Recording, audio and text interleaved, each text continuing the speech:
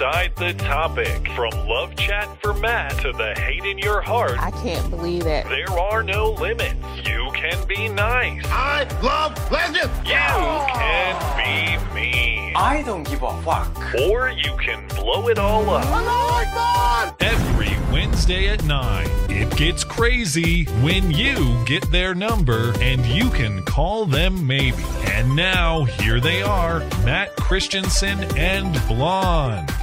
Hello and welcome to the show. It is the call-in show, the show where you get our number and we are at your mercy. Hello, Blonde.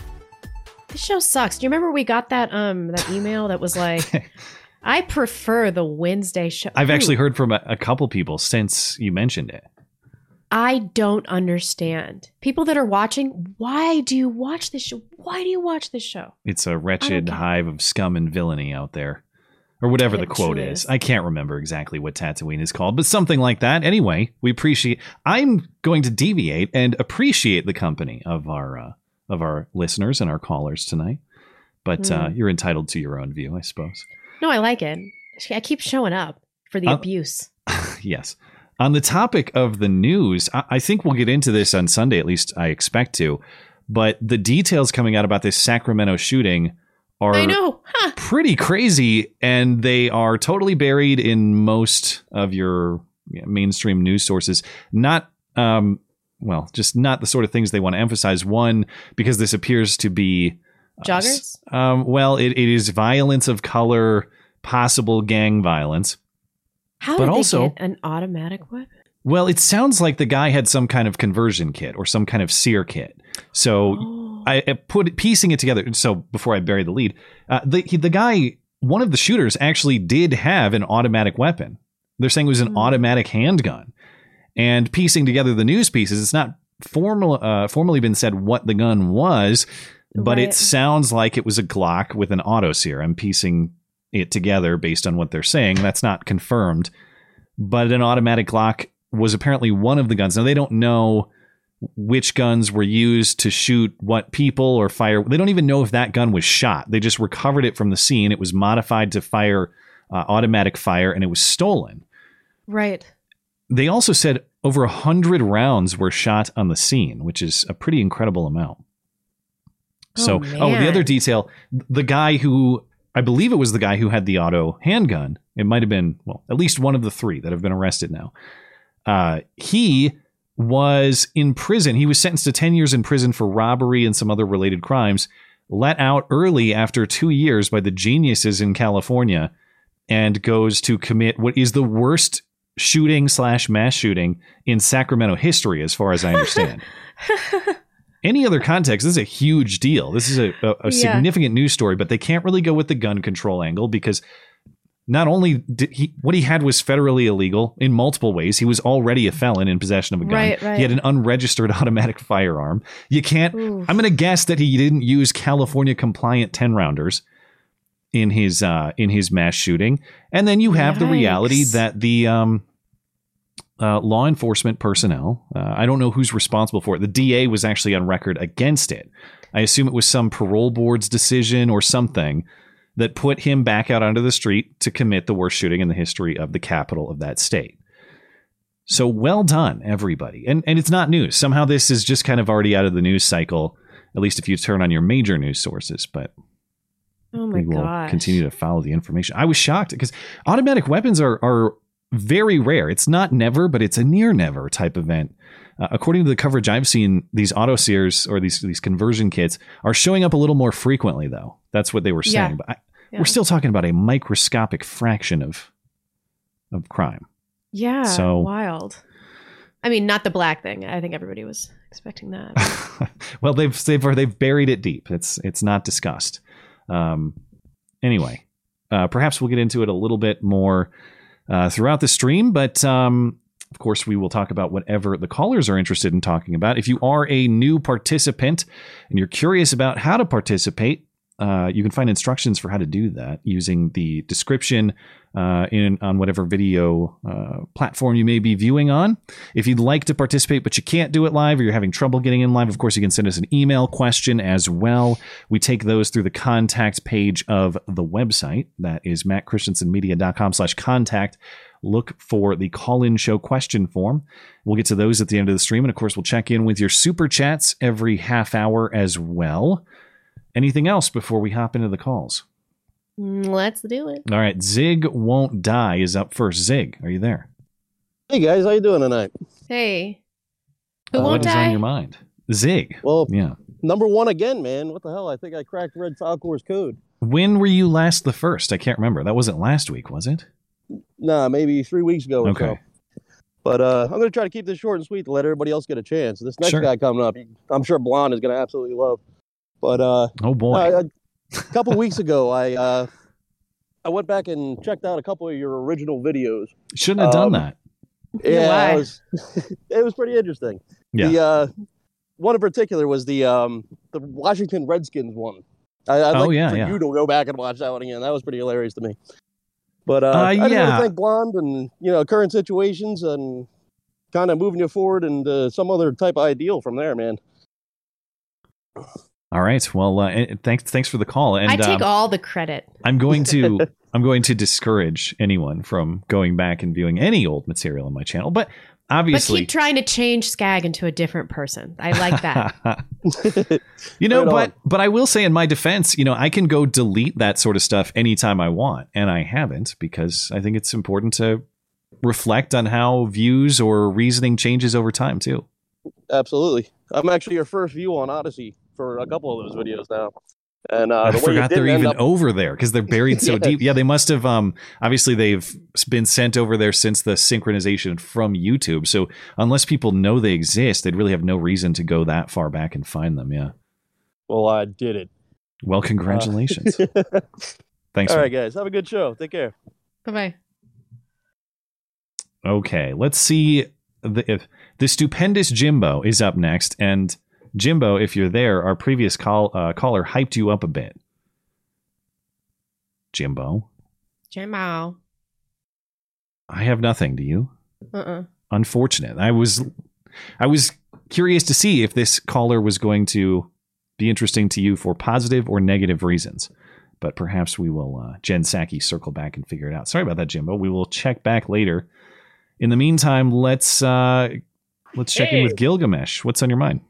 Oh, I was about to say, I thought of a sort of a joke that with you, Matt, and Blonde, that sort of like, transgender thing, transitioning. You guys started as single people, then you transitioned to married. Now you're parents. I was thinking of trying to do that in a way of transgender, like you transgendered from single people to married, then to being parents. But Okay, I'm not sure I'm completely following. You didn't quite get there. no, I had it more in my head. It worked better if I just did it with Matt than with both of you. But, oh, Twitter. What do you think of, did you see what they said today? Even though Elon Musk bought 9% of the stock, Donald Trump is still banned. So nothing changes. Yeah, well, there's gonna have to be some significant change in the leadership there before something like that would change. And Well, Yeah. here, as far as like the board goes, all they decide is what to pay themselves, like bonuses or whatever, and if they can fire the CEO. That's it. They don't make the day. Only the CEO does all Yeah. the who can be on there or whatever. So we were talking about this a little bit before live, and I'm not sure I understand it from Elon Musk's perspective or fully from Twitter's Like perspective. why he would do this. What's the Because- incentive? why? Here's what he said before this. He goes, I don't like the fact that my free speech is being affected by what I can't be freely say what I want on Twitter. Mm-hmm. He's not talking about other people. He's only talking about himself. And then Well, I he don't did know about this that. whole- He's put out a poll asking about principles of free I know. speech and stuff. I don't think he's in it for completely selfish reasons. I think he's standing on a principle. But I look at Twitter like, and I think it's like a drug for people. Kind of like heroin, they need their fix. That they can't, they talk about, Twitter's terrible, but they won't leave. They won't cancel their account. Yeah. And And it is. And I remember what it was like when I was on there. I was constantly like, oh, I've got to retweet this and tweet this. And once when you I get in got a good banned- Twitter fight, you're not leaving it, man. You're It's refreshing those mentions. It's really hard. Oh, I yeah. hear you.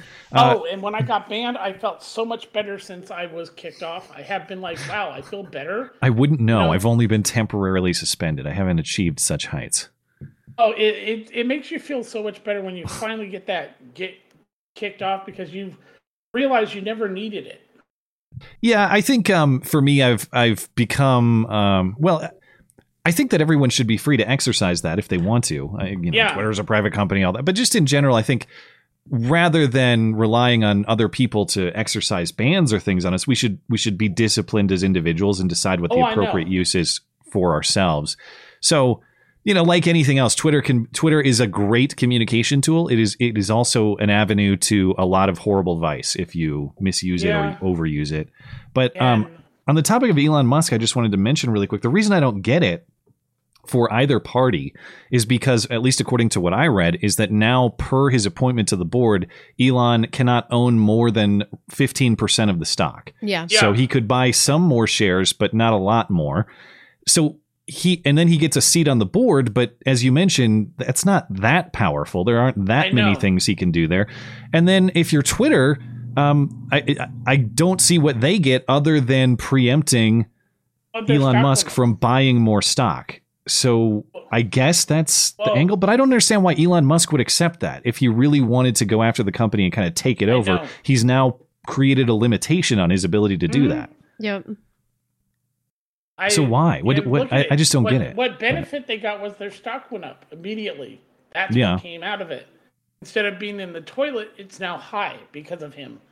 Well, and maybe Elon Musk. I don't understand why he would want to do it. Well, maybe he cares. He's made some good money on that stock buy. You can count on that. So maybe, you mentioned maybe he has some selfish interest. Maybe there is some of that. Maybe he's party to for himself. I have no problem a big with that. Profit. Be as selfish as you want to be. Yeah. But it's like, I did talk to you. I did send you that, about Bruce Willis and his what's happened with him having to retire. Yeah, sounds like he's done. Yeah, and I did a video about it, and a doctor confirmed he does have aphasia. And I looked into what it is, and it's horrible.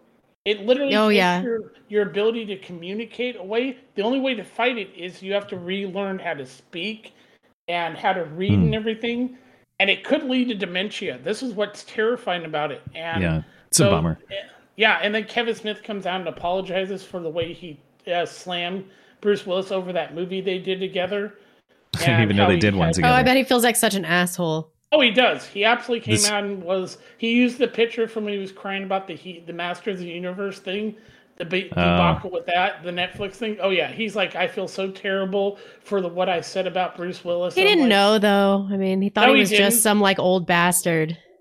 He's a dick. Kevin Smith's a dick. Kevin Smith is a dick. Thank you for the call, man. I got to let you go, but appreciate the thoughts. Well, have a great day. You too. You as well. Thanks. You too. Thanks. I haven't seen a ton of Kevin Smith movies. Dogma, obviously, but I'm trying to remember. I haven't seen the Clerks movies and that any of that. So I don't know. Are you? I take it you're not a fan generally, or are there any of them that you don't like? I any just of them? hated Dogma so much, and I remember seeing Clerks a long time ago and being like, but that's a hyped movie, so. Well, let's talk to Red Falcor. Mr. Falcor, are you there? Good evening. How are you? We are well. What's on your mind? Well, first of all, I wanted to say, Blonde is there, right? She's not said hi yet. Hi. Hi. I wanted to say, Blonde, thanks for sparring with me. It seems like that's mostly what we do when I call in these days. Have we? I don't know. I'm kind of checked out. What did we spar about? I don't even remember. I remember you guys had a good one a couple weeks ago, and I just sat it out because it was more to her perspective, but I forget what it was about. Yeah, we kind of discussed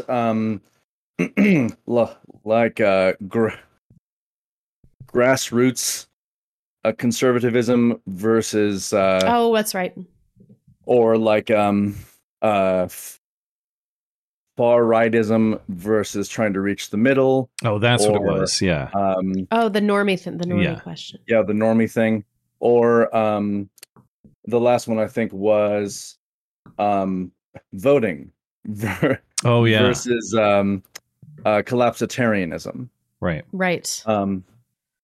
So I'm kind of wondering, what do you see as your role, Blonde, in the conservative movement, and if things are, continue to go the way that they're going, what do you predict the state of the country, of the area, assuming that we still have a country, is going to be in, let's say, 10 years?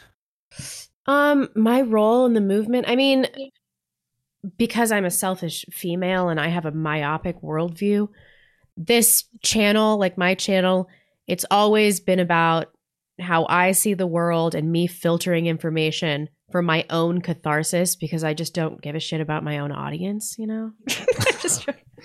But most of that was true. I do love my audience.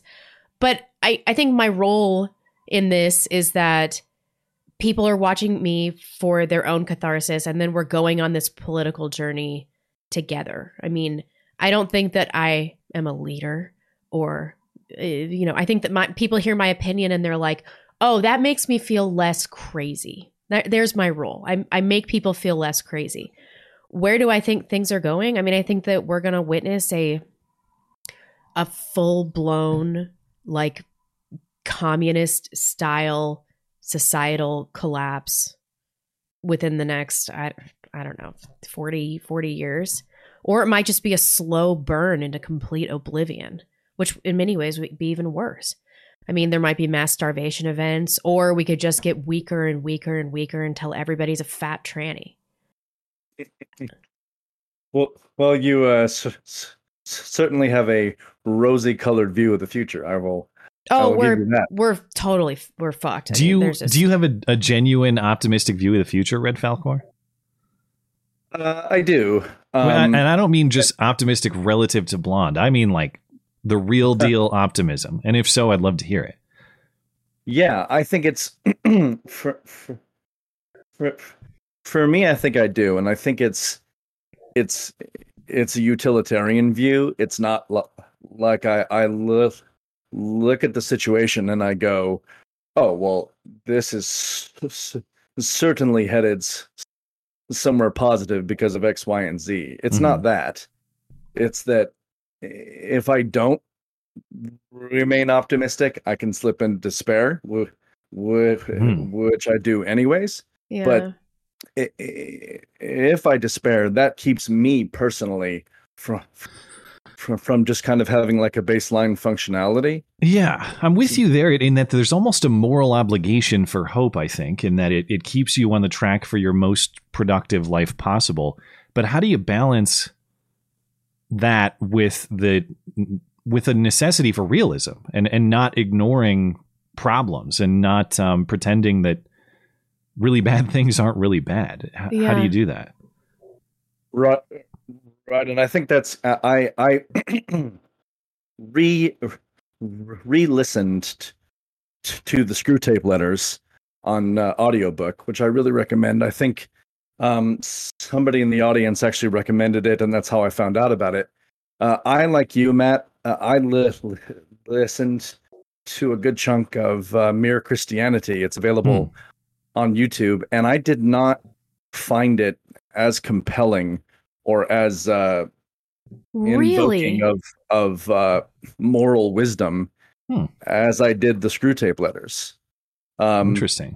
There's something about that satire and seeing things from the demon's perspective and watching him analyze morality from that end of things and refer to what he calls the enemy, which of course is God or Christ. And I'm not sure I fully understand the premise here. It's satiric. It's a piece of satire from the perspective of Satan or whom?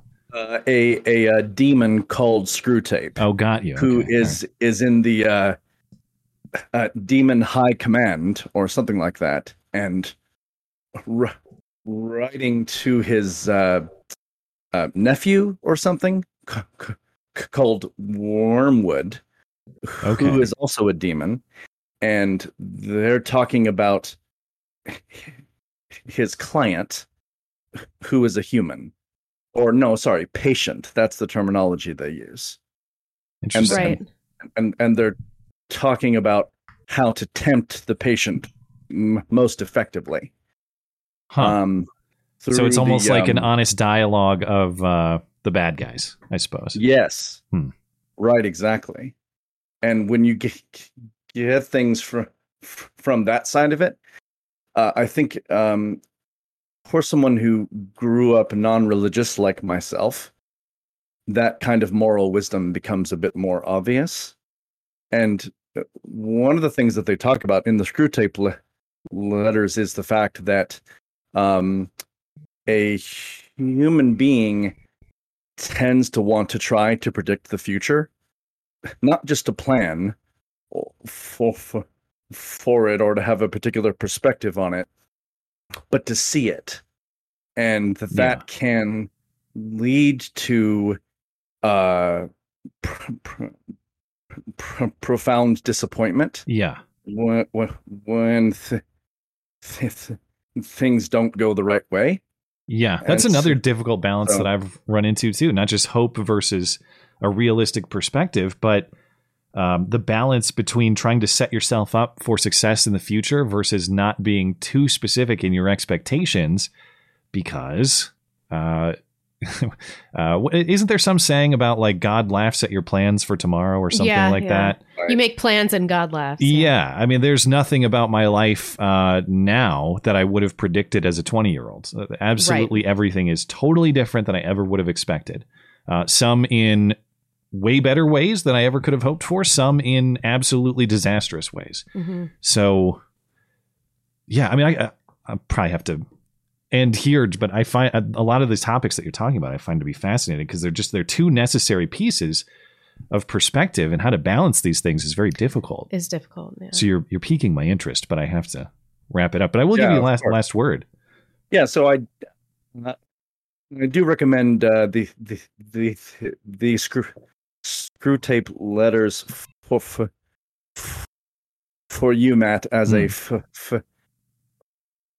fellow religious person, and the implicit advice of C.S. Lewis seems to be give it to God or the universe, and try not to count too much on a particular future, and do the best you can. Yep. Well, thank you for the thoughts, man. I appreciate it. All right. Have a good night. Bye-bye. Of course, Mere Christianity is the only C.S. Lewis work that I've consumed front to back, or in this case, listened beginning to end. But it was, it was great. So I probably should spend some more time looking at some of his other works, but have not done that yet. You haven't read this, I take it, or listened to it? Mere Christianity, I have. But not Screwtape? No. It sounds interesting. Maybe I'll check it out. All right, Jimbo is back. Maybe we have the tech problem sorted out. Jimbo, are you there? I still got nothing. Aww. You can't hear anything? Mm-mm. I'm going to guess that Jimbo is probably on mobile, which is a great prompt to remind everybody that if you have a laptop or a desktop available to you, that tends to work way, way better on Discord. Mobile can work, but it tends to be very inconsistent, as we're dealing with now. So I'm sorry, Jimbo. I'd love to hear what the hype was all about, but maybe we'll have to try again another time. I will drop him back into to see if our screener can take care of it. But for now, we won't be able to hear it. Let's try Orwell's Ghost. Orwell, are you there? Ah, crap. It kicked him out, too. Orwell? Okay. Orwell, are you there? Yeah. Hey, what's going on? Oh, there guys? we go. What's on your mind? Oh, well, I was there were a lot of things on my mind. I didn't think I was going to get pulled in this quick. My wife and I were just having dinner. I'm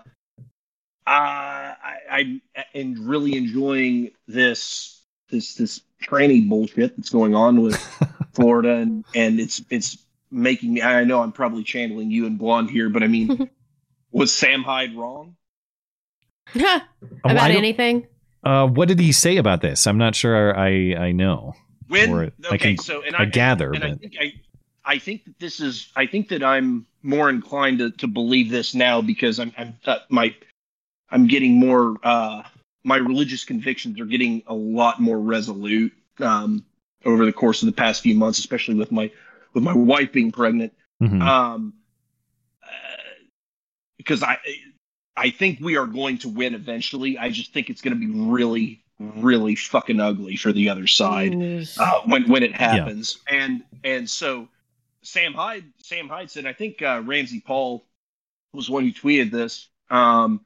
When we win, so not if, but when we win, everybody needs to remember that these people want you dead, broke, your children raped and brainwashed, and they think it's funny.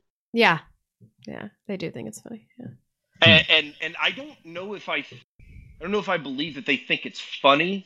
I think they think it's almost worse than that. I think they think it's their right to be able to do it. Yeah, certainly. With all the teachers we've heard from in Florida, these people believe that they are so righteous that they belong between parent and child, which is just an outrageous thing to say. It's like there is no parent, there's only community. But then they don't actually give a shit about community. So this is just about raping kids. And the thing is, it's I was talking to my wife about this earlier because I don't like loosely throwing around the accusation of pedophile or pro-pedophile or groomer necessarily. I mean, those are very serious accusations that I think it's bad to throw around lightly. The other side of it, though, you're seeing headlines come out to the effect of, well, what's so wrong with grooming anyway, or why do we use this word, or just starting to tiptoe around this stuff. And I saw a Florida official saying, okay, I'll use whatever word you want. You tell me what is the appropriate word for believing that you should be able to have sexualized discussions with very young children and hide those discussions from parents. I call that grooming, but what word would you prefer? I think this brings up a much more terrifying position between the two dichotomies, because what you're bringing up is something very interesting, which is, yes, it's a very serious accusation to call somebody a groomer or to call somebody a pedophile. I think it's equally as bad to call them a fascist or a Nazi or a racist. It's equally as, I mean, like, we're talking about publicly damning. They're opposite sides of the same coin to a certain degree.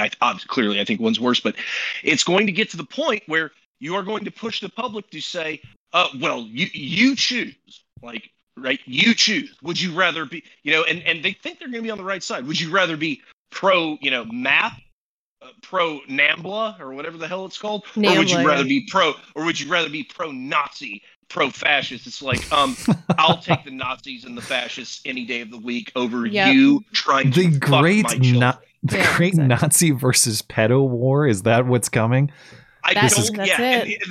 And the thing is, that's precisely how it got set up in Weimar Germany. I don't think they want to do that. I don't think they want to go that route.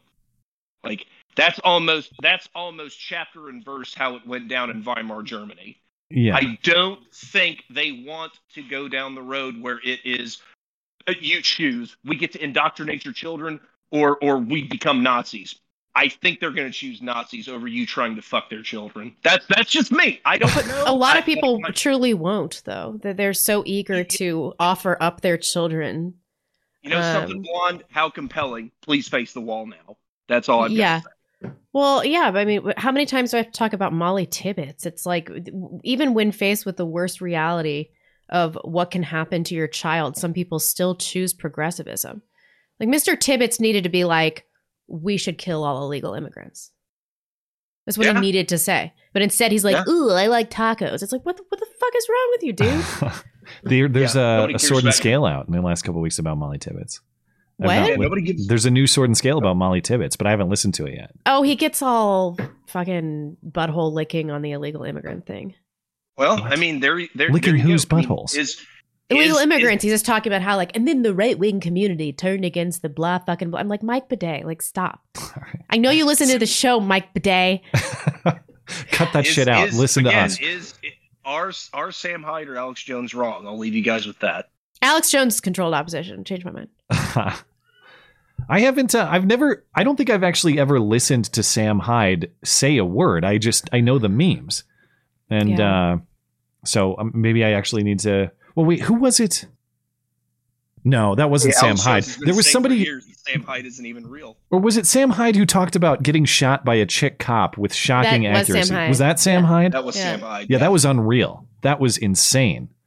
Maybe that's the only snippet I've heard. Yeah, well, he's a fucking prophet from God. So I guess but so. I'll let you guys go. All right, thank you, man. And congrats to your family. If we don't speak to you beforehand, I don't know when the due date is, but it's still several months down the road. Okay, yeah, cool. I appreciate it very much. Yeah, sure. Thanks. Have a great night. Take care. Yep. Bye bye.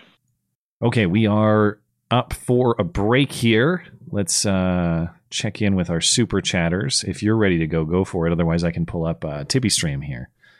Sure. Actually, we're good over there. So if you just have YouTube, we can check in there and we'll get back to the calls. Blonde Proverbs has 31 chapters. When not on a particular reading plan, I like to read chapter corresponding to the calendar date. Today's Proverbs 6. Just reading Proverbs can change your life. Each chapter is about 5 minutes. How did you know I've fallen behind in my readings? No, I can't believe it. I have, yeah. I thought you were on that podcast, or was that? I've fallen behind on my podcast listenings, is what I mean by readings, because I'm a millennial. Shouting from the cheap seats. Since Wednesday is Tell Matt He's Wrong night, I encourage everything to watch the early show. Everyone? Is that what you meant? To watch the early show? And come on, man. That was 4 or 5 years ago. The early shows. Oh, I fucked up your thing about a bunch. I'm sorry, dude. No, I get you. The early shows. Should people do that? No, but at the same time, I'm not going to. But, as much as I look back at old material and cringe for reasons X, Y, and Z, you should. That's kind of the point. I don't want to look back at old material and think, man, that was really the best stuff I ever put out, because, that means that you've declined. And, of course, a lot of this is a wave of sorts. Sometimes you're up, sometimes you're down. But I don't want to look back at years ago and think I was really making a far superior product then. And I clearly was not. So that's good. Oh, God. That's what I think when I'm looking at my content. Yeah. Wow, I'm really phoning it in. Jonathan Smith. Just wanted to send a shout out to Ryan Falk, a.k.a. Alt Hype, on his new stream over on Cozy.com. His videos are great. The man is weaponized autism and one of our best warriors. All the best to you both. The best to you as well. Well, thank you. My so-called mixed channel. I do a lot of hangouts, and I love our entire audience. Don't tell anybody.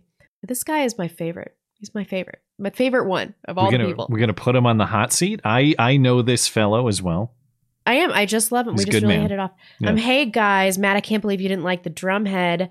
I thought you would be all over that shit. If you ever try again, Blonde, I agree it should be the inner light just for the beauty of it. Much love, Chris. We love you, Chris. Matt gets really hung up on effects of the era.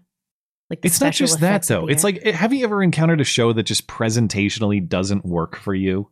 I don't know. It might be that it's just shrouded in childhood nostalgia for me. Maybe.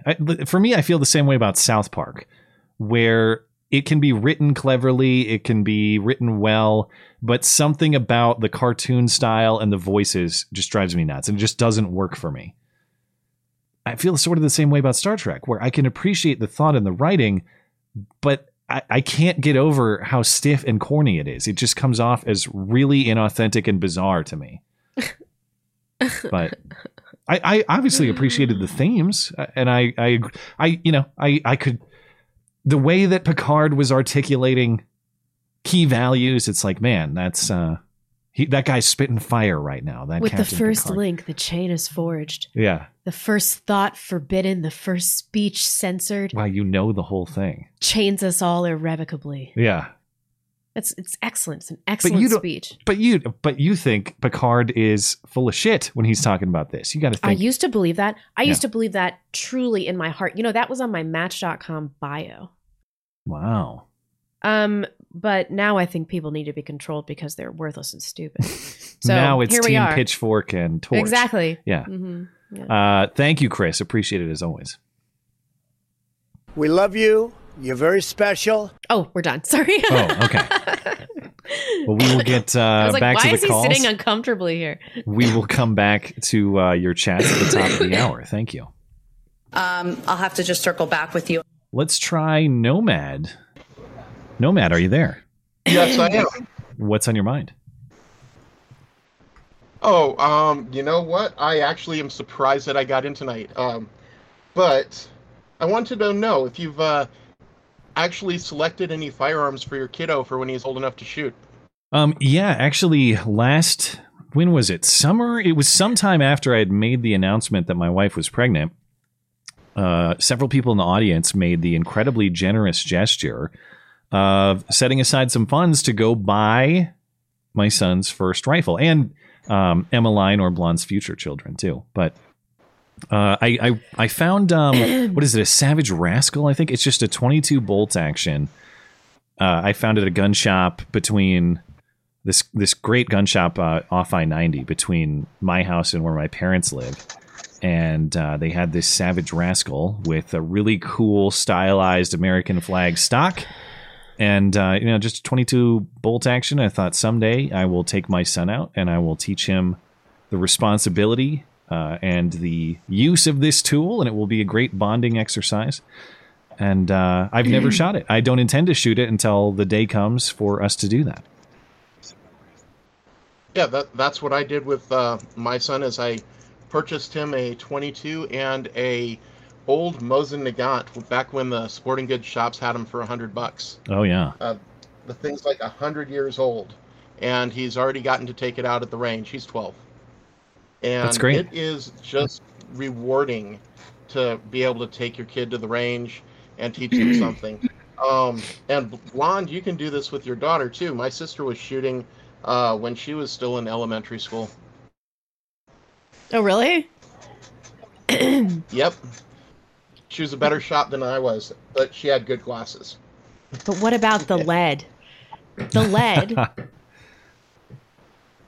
The lead is going downrange at a high rate of speed. Yeah. It doesn't atomize or anything.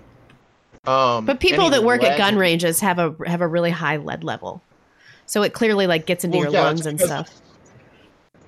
Yeah, that's because when it impacts the target, I mean, you're several hundred miles an hour, usually close to the speed of sound.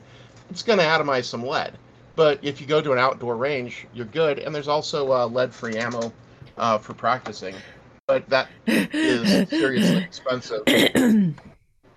That's why California's been working so hard to ban lead ammo, because they figure it'll price people out of practicing with their guns. Yeah. There's probably Really? some truth to that. Is that currently in the? Do you know if that's in their legislature now, or what's the status on that? I know they've banned it for hunting, but I don't know. I know they've been talking about banning it for target shooting, but I don't know.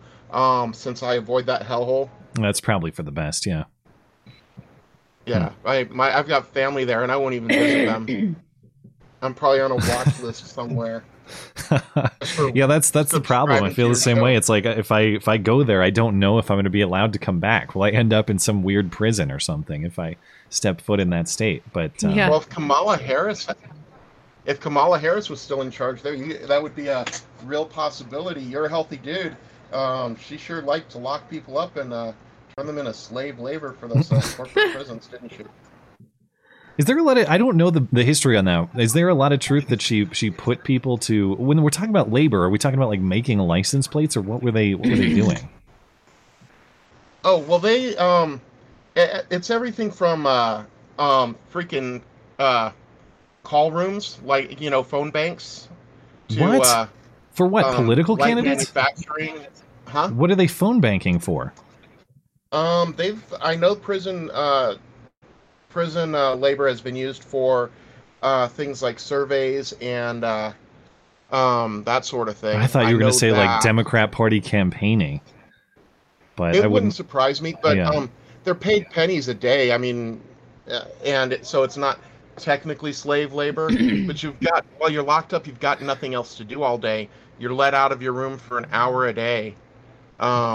It's pretty brutal. That's kind of interesting, though. It's like it's an interesting philosophical question. Is it technically not slave labor merely because you're compensated? That is to say, and I know this is in a different context because it's punishment for a crime, but nobody has the right to come in and compel me to do work just because they say they'll pay me X amount. I get the right to say no, and if they say I'm going to force you at gunpoint to do that work, but I'll pay you, a huge amount of money, that's still forcing people to perform labor against their consent, which is still.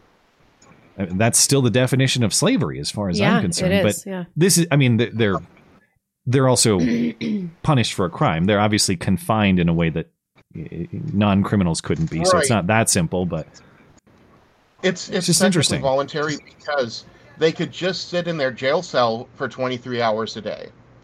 Oh, so they actually choose. They opt for this. Yeah, they're paid a tiny amount, which they can use in the commissary, the company store. Yeah. And their only other option really is to basically sit isolated in their cell for 23 hours. It's not so that they don't have any communications with others, but it's just that they're locked up inside for 23 hours a day. The word stir crazy, the phrase stir crazy has a legitimate meaning there. You go nuts, and it's only a step below solitary confinement, which is viewed as an actual torture by human rights organizations, and not just crazy human rights organizations like the Southern Poverty Fraud Center. Well, interesting call. We went from youth rifles to prison labor. Yeah. All right. Well, thanks for calling in, man. Appreciate it. Oh, yeah. Have fun, guys. Have a great hump day. You as well. Thanks. You too. Okay. Next up, Magic Sky Fairy. I was worried. I thought maybe you, speaking of prisons, I thought you were rotting in some Trudeau prison somewhere. Yeah. No, I'm still here. Actually, I was going to call to kind of... it's with kind of some relief, actually. I feel like this call is going to be kind of like that when you're at the end of a book and kind of wrapping up, like, this title is called The Shitty COVID Experience or something along those lines. Well, that's good. I know you've been through... call it. Well, do you want to, before you talk about the end of the book, do you want to give callers a quick synopsis of the story so far? I know that might be a lot to ask, but just like bullet points. Summarize all of COVID? Well, I don't know. I mean, we've had calls, just... with the trials and tribulations of like my wife being all like, oh, you need to get the jab so we can visit my grandma. And I'm like, what? Says who? It's like my family. Or else you want to kill grandma. And I'm like, no, like, I don't think it, like, and then later on, just the data coming out, like, no, it doesn't, like the initial claims of, oh, it prevents transmission. Okay, no, it doesn't prevent transmission, but it reduces the probability of it. But no study shows that. And it just... basically every claim just knocked down with the benefit of hindsight to have the data to say no, all this shit isn't true. And that was it John Hopkins study about the lockdowns saving 0.2% deaths, like all of it just horseshit. Yeah. And no media wrap up along the lines of like, confessing like, oh yeah, a lot of the stuff we told you was total bullshit. Just no, we've moved on to Ukraine and we're not gonna circle back. Jen Psaki style, to all the bullshit we were feeding. But in spite of all that, so I was going to share, I guess, a personal story that, things did not turn out the way I expected in Ontario in terms of the mask mandate getting lifted finally. Like, we were like the last place on earth, well, maybe not literally, but it was March 21st. So my wife got excited out of that, and we booked a hotel in Toronto to take our kid there. We have a son who's similarly aged, a few months old. And I was expecting with the mask mandate to get lifted, like maybe you'd get a few, hardcore leftists still wearing the mask. But for the most part, I was just expecting to not see any of those fucking things. Yeah. And there were so many people wearing masks in downtown Toronto. And you were getting like weird looks. Like nobody actually confronted me like, why aren't you wearing a mask? Don't you want to save grandma? Like, I didn't get any of that, but it was still just bizarre that. And on the subway, I was like the only guy. Even my wife, I guess, just to like, I don't know, blend in. I guess she put her mask on. You gotta get your woman in line, man. What are you doing? Yeah. So like, it was just me, and then a couple of black guys came on, and they weren't wearing their masks. So those guys were like, my no mask bros. But it was just a strange experience to just, like, I had this expectation that because, okay, even the government now has said, okay, you don't need to wear these stupid things, and people are just wearing them. And no, Blonde's right. It's an identity. You don't just erase an identity like that. It's yeah, I guess so. That's what I was going to ask you about. Like, first off, where both of you live, I'm assuming the ratio of people wearing masks, if you're walking around in, like, I don't know, a Walmart or whatever, department store of any kind, it's probably got to be maybe, 10% at most? Yeah, something like that. And as I've mentioned on prior streams, it's two groups of people. It is the extremely frail elderly, which at some level I understand. I don't really believe it does anything, but I get the thinking. And then it is the 18 to 22-year-old college student, because this is a college town and all these indoctrinated kids are coming from campus to the grocery store, and I guess for the same reasons you're describing, where it's kind of their identity, they wear it. Nobody who's just like a blue-collar worker type person is wearing a mask. Mm-hmm. Yeah, I guess. But I just wanted to, I guess, share that experience of like having this expectation of we're finally over this bullshit, and just seeing this nonsense. Like, these people are still, like, it's the other way. Like you were saying, 10%, maybe probably 20% were not wearing the mask, and then the other 80% in any inside location, even some people outside wearing masks, and people like wearing, like, putting their kids in masks. And that's the thing is the mask wearing could be anything. It's 2 years ago, and this would have been seen as some sort of weird silliness. Now it's seen as a norm, and we were all accused of being alarmist or selfish or whatever else for saying, I'm not going to participate in this just because somebody told me to. And they say, well, it's so easy, just put on the mask. But that's kind of the point, is changing cultural norms like that is incremental in that way. It starts with these small little gestures, and all of a sudden, exactly the way you're talking about, what would have been bizarre behavior 2 years and change ago, now you're the bizarre one for just being a normal guy, because that's how cultural norms and expectations get shifted. Oh, and another really big piece of news that was causing me, I emailed you about it too, was my work forcing me to get jabbed and telling me, like, you all have to get vaccinated by this date, or else face termination, that kind of thing. Anyway, I never did that. So you just held out. We got an email, a couple of weeks ago saying, hey, because COVID looks like it's winding down, we're actually gonna drop that mandatory thing now. That's great. And also, it turns out like 94% of you went ahead and got jabbed anyway. So 94%. God. And we'll just kind of pretend. That's like we great, man. that took guts, and I'm glad to hear it worked out. Especially in a situation that you're in, where you've got a newborn son, and there's all kinds of economic uncertainty right now. At least I assume there is up in Canada as well. It's not just looking. It was the added social pressure. Like, even my wife would have panic attacks of like, how are we going to feed our kid? You selfish asshole. Why are you doing this? And I'm like, you were angry at the wrong person. Like, I am being forced to do this by somebody else. You shouldn't be angry at me. You should be angry at the tyrants who are trying to impose this on me. Well, I'm impressed, man. In a similar life situation, I hope that I would have made the same decisions that you did, but it's easy for me to say when I wasn't under that sort of pressure. So I'm glad to hear that it worked out for you. That's really good. And it did. Congratulations. And it's just like, now we're getting, I don't know if you've seen a lot of these headlines, but these, experts are seeing an unexpected spike in heart attacks for young males. Yeah. They attribute this to COVID related, higher stress and lethargic lifestyles. Like, really, they abruptly became more stressed and more lethargic. My wife showed me an article that said something like, did anything else happen that might be an issue? Strokes among mid-20s people are on the rise. Know the signs. And then no mention of... Did they get vaccinated? Did you see even in the... well, I'm not sure what that has to do with anything. I don't know. Even in one of the college basketball games. Conspiracy theory talk to me. even in one of the college basketball games this last week, I'm not a big March Madness college basketball guy, but I did see the report that one of the players all but collapsed on the court. It's similar to what we see in all these soccer fields and things. You know, it's we don't see that commonly among elite athletes who are highly conditioned, and we're just going to pretend that this is all normal. I saw another report on the Today Show maybe a week ago. Some 25-year-old healthy girl who says she works out all the time and looks like she keeps herself in pretty good shape had a heart attack on the plane and was Totally saved normal. by Yeah. the CPR of a cardiologist who happened to be on the plane. And so her life was saved and they reunited and they had this great moment. It was probably a 10-minute segment.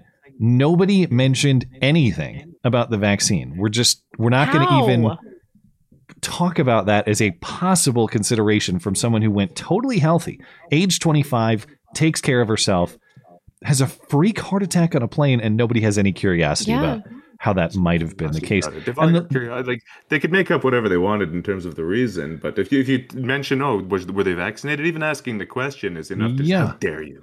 Well, their takeaway was, well, look, everybody should learn CPR, because even though this guy was a cardiologist, all he did was basic CPR, and that was enough to resuscitate her. And point taken, that's great. But still, we don't commonly see 25-year-olds just having heart attacks on a moment's notice. That's actually very rare. Why are we going to act like this is normal and a common occurrence? Like, see a lot more of this shit, but maybe I'm wrong. I don't know. I'm not wishing for it, but certainly if people say, "Oh, how are you able to? You know, have you had any health problems since you got yours?" I'm like, "Oh, actually, I never did. Fuck that shit." But I hope it works out for you. Yeah. Well, thank you for the call, man. I'm glad to hear that it worked out, and all the best to your family. Yeah, you too. Have a great night. Both of you. Bye-bye. That's great, man. That's the sort of piece of encouragement you always love to hear after 2 years of just absolute savagery. That's great. Juggernaut is up next. Juggernaut, are you there? Yes, I am. What's on your mind? I want to know what's on your mind. Okay. What are your thoughts about Florida? The state, or you mean like a specific piece of their politics, or what? If you were to live here, like how many states would have to go to crap before you picked Florida? It's really hot.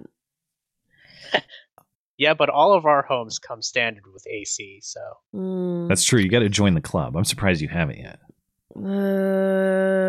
It's true. I don't have air conditioning. You'll never go back once you make the upgrade. Okay, so pretty much everything West Coast would have to be knocked out. Midwest would have to be knocked out. Maine and Vermont, Northern New York would have to be knocked out. And then most southern states would have to be knocked out. Well, I would say if I was... basically everything but Mississippi and Georgia. You would rather live... Are you saying you'd rather live in Mississippi or Georgia than Florida? No, I'd rather live in Florida than Mississippi or Georgia or Louisiana. Got it. That's pretty much it. Because if I had to move to the South, Florida is a top tier pick to me. But the South as a general region, for reasons that are purely weather related and climatic. Right. Wait, is that the right word? Related to the climate, not related. Related to the climate. That's what I mean. The South would be the last region I would pick in the U.S. So how? I guess to Blonde's point, how bad would it have to be? All other regions would have to be unlivable, which is not that unrealistic, actually. That definitely could happen. All right, then. Is that it? You didn't have a follow-up?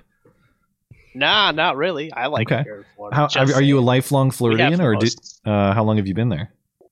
My whole life. Okay. Yeah. I mean, it's not so bad. Could I live there? I'm sure I could have a perfectly great life in Florida. I would find a spot. I'm sure I could get used to beach life. I'm sure I could adjust to the humid weather. I'm sure I could build a hurricane shelter and hunker down when I have to. I don't know. I mean, but at this, if you're a lifelong Floridian, it's kind of like asking you, what would it take for you to move to a cold, snowy, mountainous climate? Yeah. It's like, it's just money. It'd be cool to go to Alaska. No, I don't know. I mean, that's the norm for me. I don't. Will you tell me one question I have that's key about Florida? is the landscape seasonal, and is the weather seasonal? Do you get the like changing of the leaves, and do you get the bloom of spring? Okay. It depends on the tree. A lot of them don't because they're tropical, but the oak trees, they shed all of their leaves. The lack of seasonal weather when I lived in California, and just the seasonal landscape and the colors, that just wore on me too. I need the changing seasons. It's the best. Yeah. I love that first we have warm hurricane season, so yes, that's not a selling that's a point. change. But you know what I mean? Like the height of the fall colors and that first really warm, bright green day, bright blue sky of spring, and that crisp winter snowfall. All of those things I need. I can't just have this blah, winter is kind of rainier than summer weather. I can't live that way. Anyway. Maybe but the way things are going, I'll be your neighbor, sooner rather than later. So don't worry about it.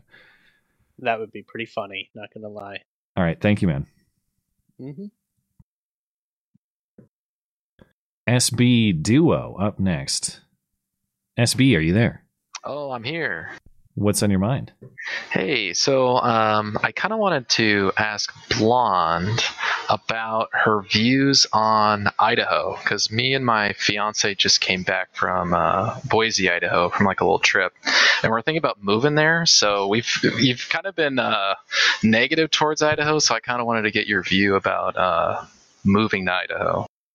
I've never been to Boise, so I don't know if I can answer any questions about that. I've heard some leftist shit is seeping into the curriculum there, and there's a lot of female government representation, which of course is a problem. My problems with North Idaho, the weather. Okay, fall and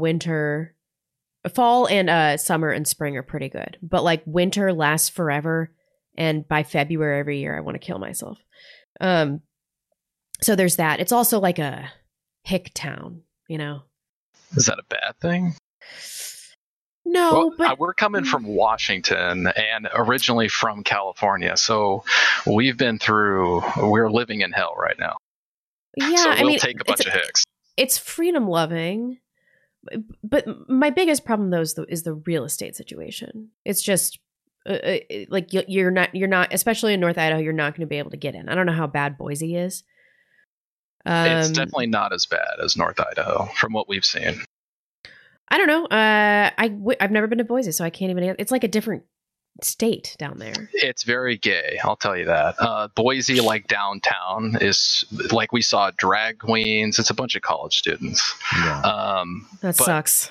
Yeah, but the surrounding area, I would attribute it to like literally like 1950s America. Clean streets, kids playing. It's a different kind of place, and we just come from super liberal areas where it's like trash garbage. So yeah, I was really happy to get out of Seattle. Coeur d'Alene has its problems, but it's also really beautiful. And I was also just complaining about the pollution up here. I was unaware of this when I moved here, but Coeur d'Alene, Spokane area is more polluted than almost every major city in this country. Like what kind of pollution? Heavy metals primarily. So like lead, cadmium, mercury, arsenic. I'm already losing my hair, so. Oh, you're screwed. Yes. Yeah. Well, do you have a head shape for baldness though? Actually I do. I used to shave my head in the military and people said I looked good but mean, so hopefully hopefully that's a good thing. You'll be but fine. I wanted to also ask Matt, so we also looked at Montana, but the thing about Montana was like real estate. It was almost like barren, and you've kind of been talking about how Bozeman has become liberal, to say the least. So what are your thoughts about Montana? Yeah, I mean, that's a relative term. Obviously, it's not going to be leftist in the way that you're probably accustomed to, I'm guessing. That said, I mean, we have a lot of Seattle influx and a lot of California influx. And what do those people do when they get here? Number one, they vote for the wrong things. But number two, they run for all the local offices to pursue even more of the wrong things. So what markets did you look at in Montana? We looked at it's been a while since we looked at Montana. We did look around Bozeman and kind of the like northwestern side where it's like more foresty, I guess. Yeah, like Flathead Lake up in there. Yes, and we looked Flathead at those Lake areas.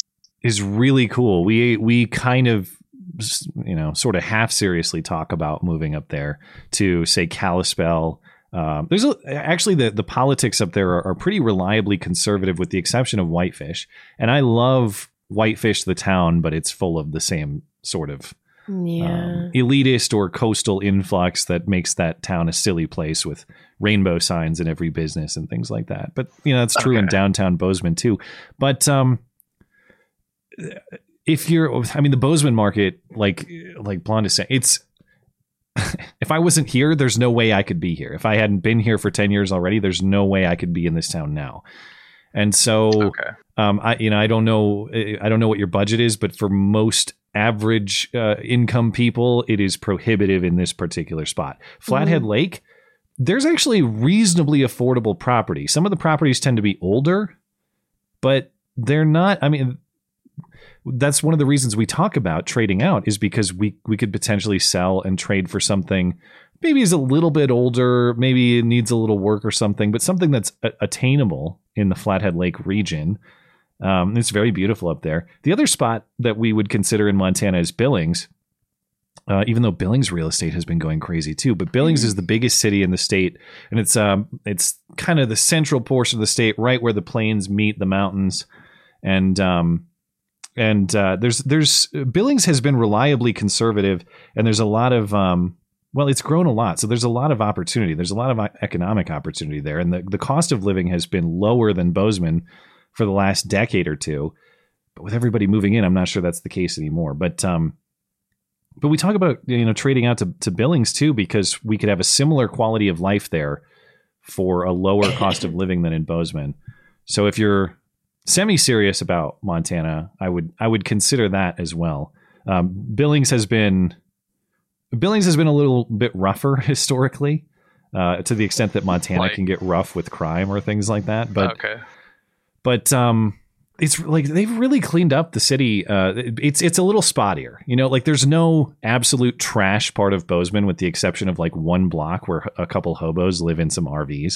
Yeah. There are some sketchier spots in Billings, but the nice parts are totally nice. And so if you were serious about Montana, those are the two places I would advise: Flathead Lake and Billings. Okay. Yeah. So that's kind of the thing, is we're more trying to get away from ideology. Like, of course, there's going to be bad places literally everywhere. Yeah. But we're like on St. Patrick's Day, me and my fiance were at a bar, and she just like leans in and she goes, I'd rather in this day and age go into a bar that has a giant swastika on the bar head and be like, I could probably change their mind. And then she sees like a BLM flag and she's like, let's get the fuck out of here. Yeah. And so it's become that bad, and we are Christian conservatives. So just to ease your guys' minds, wherever we move we're not going to be even voting for Mitt Romney like type retards. Yeah. So then find a cardboard box in Bozeman, because we need your vote. So please come here. Well, that's the thing, is like we went to Boise, and the areas are really nice, and it's American flags. There's really no even like political signs. There's people walking around with like their "Let's Go Brandon" t-shirts and stuff like that. Yeah. But you can see that maybe in 40 years it'll be another Washington or California. So I don't know. Yeah, that's true, and that's the other thing to keep in mind. It's like I'm locked in here and I can't move, and like I feel like I'm gonna have to die here. And was this the right choice? If you had to move to another state, which state would you guys move to? That's the thing. Like, what do you do? South Dakota or Wyoming are my picks. I might move back to Missouri at this point. What? Are you nuts? Missouri over Idaho? If I have to be around Hicks, then those Missouri Hicks they're my folk. Idaho Hicks are probably the most armed in the country. I know, but I grew up in Missouri. There's some nostalgia there. I wouldn't move back to St. Louis, but like maybe I'd move to Springfield or like Cuba, Missouri. I have some hick friend that lives there. He loves it. If you really want to be left alone with nobody but staunch right wingers around you, move to middle of nowhere Wyoming or middle of nowhere South Dakota. I don't know that's really what I want, though, because then when the shit hits the fan, I'm gonna have nobody to rob. Well, you just need to steal a horse, and you can get around that one. Yeah, like The Walking Dead or something. Yeah. But yeah, well, the thing is that I work in like data. Yeah. So I kind of have to stay. Boise is like becoming an IT city, which is a good and a bad thing, mostly bad in my opinion. But it's like I can get a job there if I need to, but it is also becoming a leftist. So it's kind of like a struggle. And like you said, South Dakota or Wyoming, we looked at those states as well, and they're a little barren, and the housing market is like just not there that we've seen. Maybe in a couple of years, but I wasn't able to find like anything in our price range, which is like 6 to 7. So, well, yeah, you should be able to find something. I mean, that's a pretty good budget to work with. You should be able to find something in some of these markets, I think. Yeah, but cool. All right. Well, thank you guys. Yeah, good luck and congratulations. I hope you find what you're looking for. All right. Thank you. Have a good one. You as well. Bye. Okay. We are due for another break. Let me see. I'll take a look on Tippy Stream. Thank you guys watching on D Live as well. Appreciated. We're good on Tippy Stream if you're ready on YouTube. A big donation from Marcus415. Thank you so much. We really appreciate that. Did you play the sounder? Hold on. I gotta give him his proper Bernie. I am not going to be niggardly. Thank you. I pee in the shower. I kind of figured that, Blonde. Everybody on the planet that has a shower pees in the shower, except for maybe you. Well, what do you define? Like, do you mean regularly or has ever? Regularly. Not regularly. That's weird. You can't do it all the time. You get in the shower, you have to pee. Are you going to get out of the shower? In that situation where the circumstances demand it, of course, everybody has done that. But do I get in the shower with the intent to pee? No. I think that's a distinction without a difference here.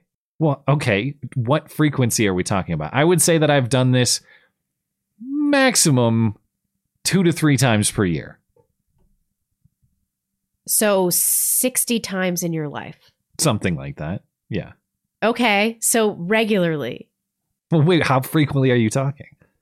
I don't know. I've never ever Every thought shower? about it because the logical thing to do is to pee in the shower if you need to. Depends on how long your showers are. If you need to. That's my point. If I have to pee before I get in the shower, I'm peeing in the toilet. It is only the weird circumstance in which the urge to pee suddenly confronts me while I'm already in the shower, which is not common. Well, it's common for me because I take long showers. How long? I don't know, sometimes like an hour. An hour shower? Yeah. Wow. I put my baby in the bath. What about all the plays heavy with her metals in that toys. water? I don't drink it, and I freak out when she drinks it.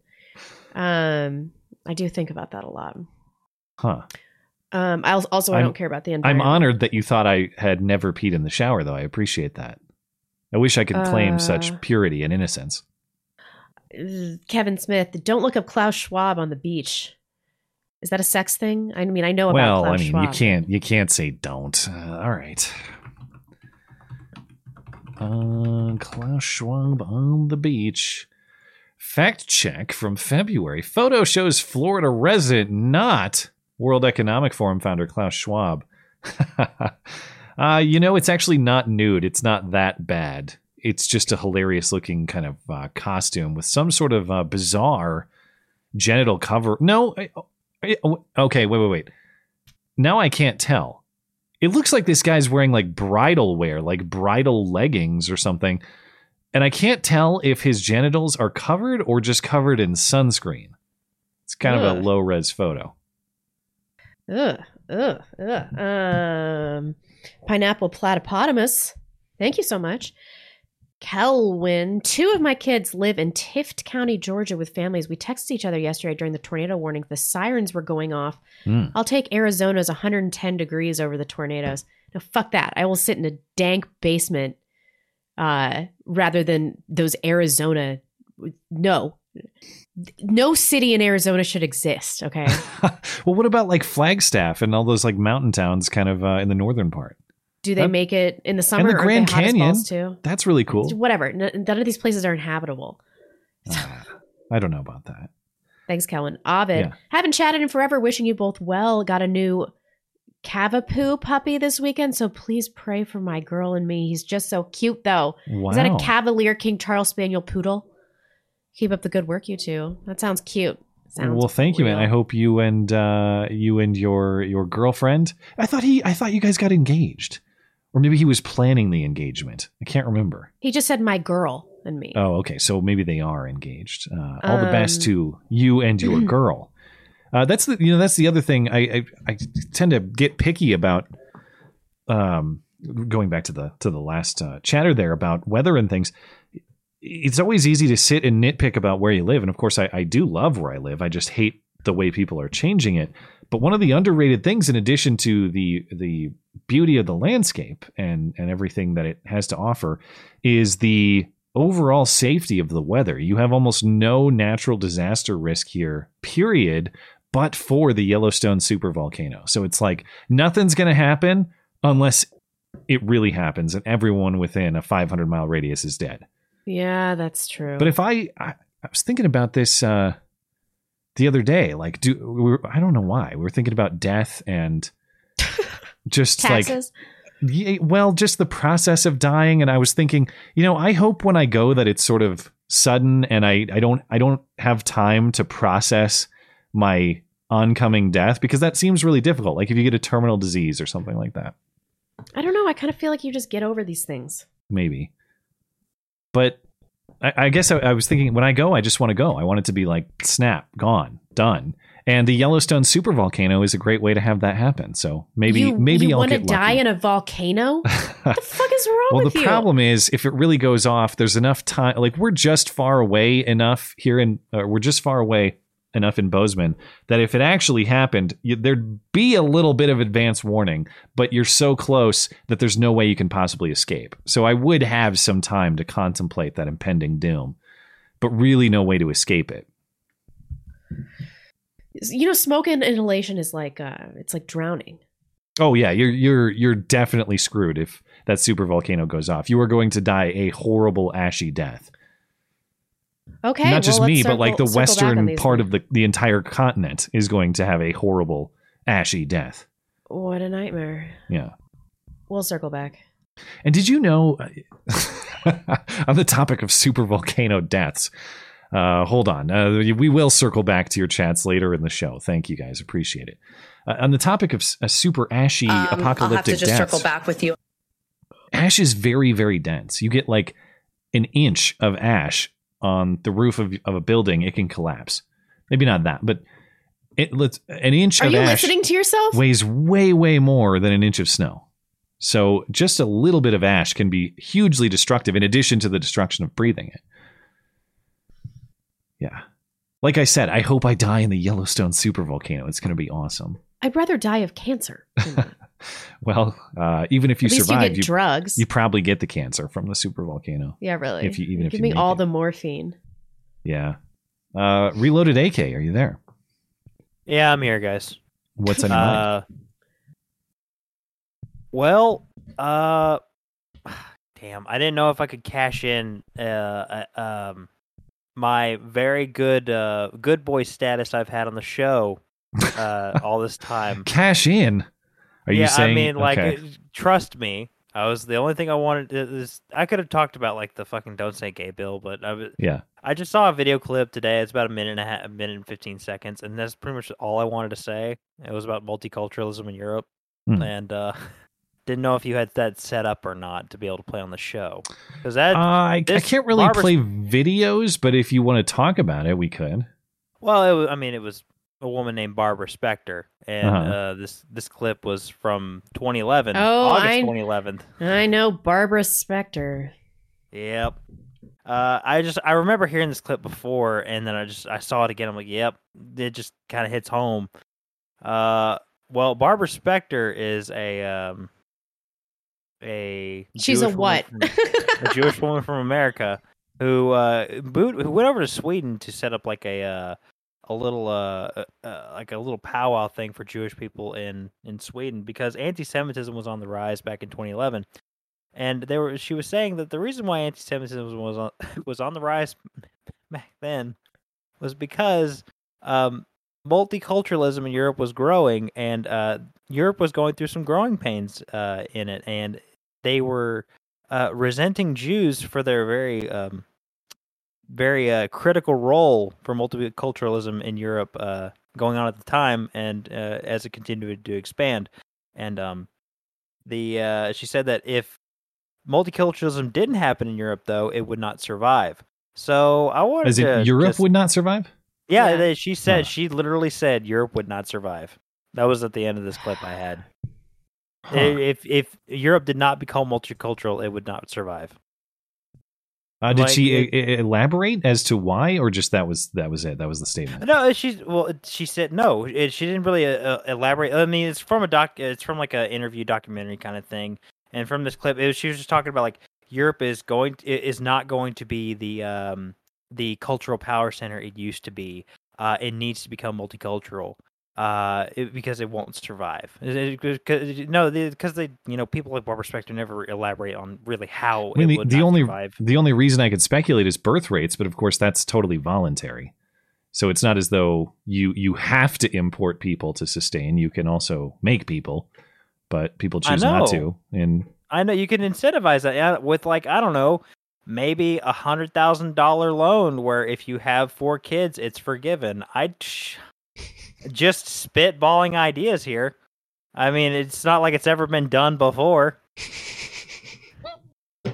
All right. Okay. Don't make me touch this man. Yeah. Well. Okay. It's. Oh, go ahead. Go ahead. It seems like you have more thoughts. Well, just think about what's going on in America today, and I can relate to the Don't Say Gay bill. Like, this is what we're doing, what we're exporting, and where these people have come from is that don't have kids, import the third world, and the kids you do have, let's hand them over to these basically demon possessed freaks. Well, there is that commonality amongst all of these groups, like this idea of children as community property, but not within their own realms. Are you familiar with that horrible story of the triplets that were separated at birth? Identical triplets. Mm-hmm. So this was a Jewish doctor that did this, but he only adopted Jewish children into Jewish families and then separated these triplets. And when they found out about each other, one of them killed himself because he felt his entire life had been a lie. Now the whole thing is fascinating, but like they're willing to say that children of other people's groups and ethnicities are community property, but their own. I'm not sure I follow that story 100%. So there were triplets that needed homes. Oh, it's so fucked up. Okay, so they wanted to do all these illegal twin studies, and so there was this Jewish adoption agency that would only adopt out to Jewish children. So it's on the one hand, Jewish parents, parents, yeah, and the children were Jewish, or were they not? Yeah, they were. Okay. So even within the realm of like scientific research, they still wouldn't adopt these children to Gentile families. Scientific research for whom? Or I'm not sure. They wanted to do twin studies. So they were separating identical twins and triplets into different communities, like different socioeconomic realms. Okay. And then studying them their entire lives, but under the guise of something else. So like they didn't know that they were subjects to this experiment. And then in the triplet study, 2 of the triplets ran into each other at a community college. And then they found out through the community that there was a third one of them. And they were also traumatized by the realization that they had been separated and their lives were a lie. Like one of them became a horrible alcoholic, one committed suicide. It was just like a disaster for them on a personal level. Oh, I mean, this isn't the first time these kinds of experiments have just absolutely destroyed the lives of the people that committed them on. Because, look at the fucking Reimer twins, the ones who basically, the modern John Money, the guy who basically helped head the modern version of the transgender movement. He's like, well, I mean, there's this kid that had a botched circumcision and his penis turn him into mutilated. A girl. Yeah. Let's just castrate him and turn him into a girl and basically have him and his brother simulate sex acts when they're just 5 or 6 years old. Yeah. And one of them is it's been said that one of those instances was recorded. So okay, God. it just both those boys, both those guys, he never identified as a girl later on in life, and then his brother David Reimer, the brother OD'd. the brother OD'd and he blew his brains out with a shotgun. Oh God. OD'd and he OD'd, survived, and then one of the twins OD'd, died first, and then David. Oh, they were both dead. Yeah, they ended up both dying. Like the brother went first. Like I said, he had an overdose, probably on opium, because why the fuck not? It'd just be the perfect capstone. And David, he did an interview for a documentary. I can't remember the name of the documentary at the moment, but he's basically like saying, what is it going to take for somebody to understand that this doesn't work? Like somebody for them to shoot themselves in the head, because I've lived through it. And then he ended up shooting himself in the head. Man, fucked up. I don't know how we went there, but all right. Any that's more where you always go with them. Any more Susan bait from you before we? No. I mean, I was really angry earlier about the "Don't Say Gay" thing, because it's just this perfect conservative fucking just soft-handed bullshit. Like, he can't even talk. He's so mad. So nice of you to not prevent my 9-year-old child from being indoctrinated into homosexuality, but my 10-year-old, that's fair game. Yeah, that is totally fair game. Just cav right at it. I mean, I guess we went through. We came to this path to hell through one step at a time. I guess if you want to do walk it back, you'd have to take it one step at a time. But in all honesty, the only way you can fight this kind of zealotry is with zealotry of your own, and we really don't have that kind of zealotry on the right. It would be nice if such steps were walked back one at a time in a peaceful, orderly fashion, like you're describing. I think, in general, we'd all prefer that, but it almost never happens that way. You take the steps that you're talking about straight into hell, and all of a sudden hell is upon you, and you're going to have to fight your way out of it. That's pretty much how this goes. And, I think it's fair to say we're getting closer to it every single day, but. Yeah, but the thing is that do you have the time to walk it back one step at a time? Because they've had all the time in the world to just slowly poke holes and just erode away the foundations of most Western nations, and all it takes is just one little nice push to topple it all over, and it takes a lot longer to build it back. Yeah.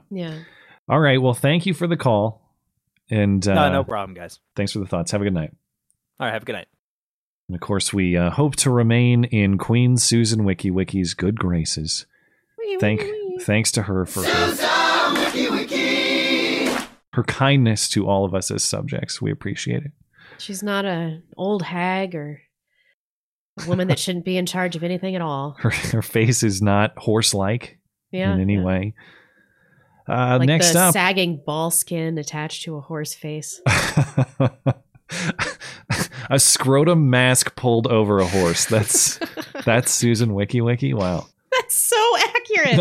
I have to look at a picture of her now. What is the hell is her last name? I almost typed in Susie Wiki. It's WOJ. That should get you there. I think it's CICKI.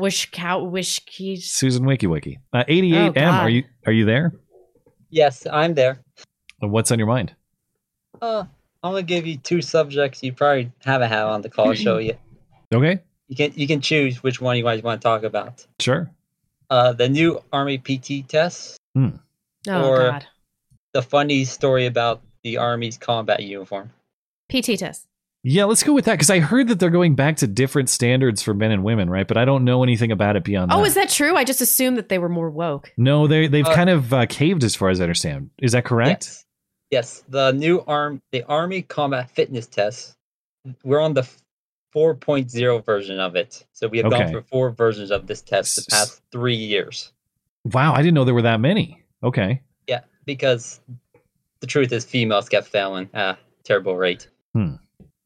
Yeah, they'll say it's gender and female failure rate, but age and gender failure rate, but mostly because females kept failing. At first, female rate was at 80% failure rate. 80% failure? Wow. Okay. Jeez. Now they were down to 50% failure rate. By separating the standards for gender again, or by doing what? By replacing they had a event called the leg tuck event, where it was you use a pull-up bar, and you pull yourself up, and you take your top of your thighs to your elbows. You do something. Yeah. And females were just failing at a rate that was laughable. It's like at over 80%. So what are they doing now? What changes have been made in the most current iteration? They replaced that with the plank. Plank. Okay, and it's just for time? Yeah, just for time. And they separate the age and gender, like the old PT tests, because at first it was going to be gender neutral, but then the problem was the way they do rank promotions now is they take out all name and gender in rank promotions, so make it completely fair. The problem is if you're going off the scoring, males of course are going to get higher scoring than the females will, so females will never get promoted. So that wasn't fair. Are they as far as the change on the plank? Are men and women doing different exercises or moves now, or do they do the same exercises and moves with different standards? They're doing different standards. Like for the plank, a female in the age group from 17 to 21 to get 60 points, she only has to do. For the planks, they have the same standards for males and females for that. Actually, what's the full point time standard? For the lowest standard, it's 1 minute 30 seconds. Okay, that's the low, as in like minimum passing. Minimum passing. Okay. And for the high standard, it's 3 minutes and 40 seconds for pass. For like get 100 points. Yeah, that's a good long while. But again, like this is where it's really sad. Like for the push-ups, but these are the hand release push-ups where you go the whole way down. They make a T with your arms and hands. For lift your hands off the ground kind of thing. Yeah. For both genders, the minimum is 10 push-ups. For men? What? And female, yes. 10. Okay. With the how long can you rest on the ground? You have to always be moving. Okay, so you can't just hang out and lay down, but even still, even if you're always moving, that buys you a second of rest time, basically. Yeah. That's crazy. You can when you stretch your arms out, you can be as slow as possible. Well, that's insane. Like, I mean, come on. There's no guy on the planet who can't do 10 of those. Under that, that's ridiculous. That's definitely not true. There shouldn't be a man on the planet who is incapable of that. How about that? Like the old PT tests for the minimum for the same age would be 42 push-ups. So we went from 42. And those are not with the on the ground hand lift thing. That's just 42 push-ups straight up. Yes. Yeah. Yikes. Again, like I always have a problem with push-ups. I have very weak arms. Yeah. Sadly. But I could pass that. Do they still do pull-ups? I've never been good at pull-ups, dude. Pull-ups are absolute brutality to me. Pull-ups are not in the Army. They're not even in it. We don't do pull-ups. No. They're never been in. Maybe during World War II PT tests, I think. Yeah. But not recent.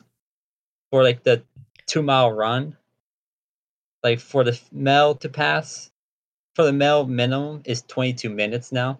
22 on it? Oh my God. What? I could run a 22. Did you say a mile? 2 miles. 2 miles. But even still, that's an 11-minute pace. That is not, I mean, that's not fast. You could almost power walk that at that pace. Yes. And the female one is 23 minutes and 22 seconds. Wow. Okay. When have they already implemented these changes or are they coming?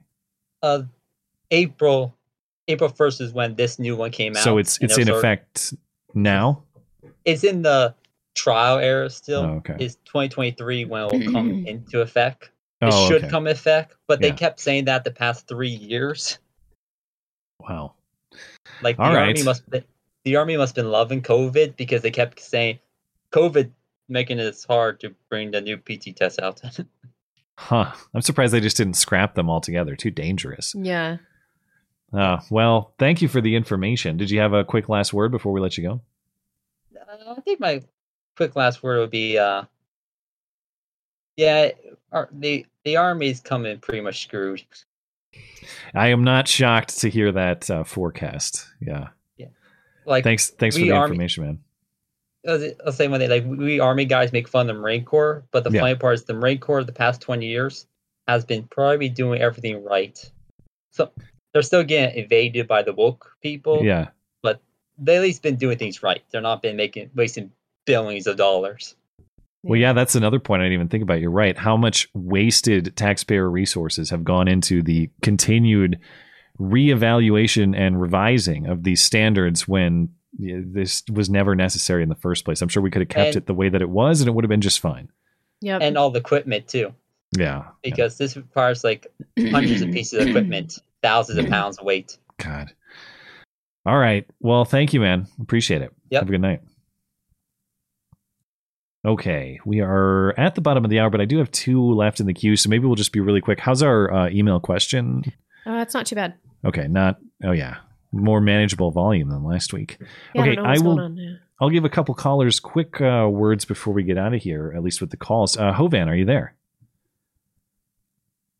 I got nothing. Do you? Mm-mm. Okay.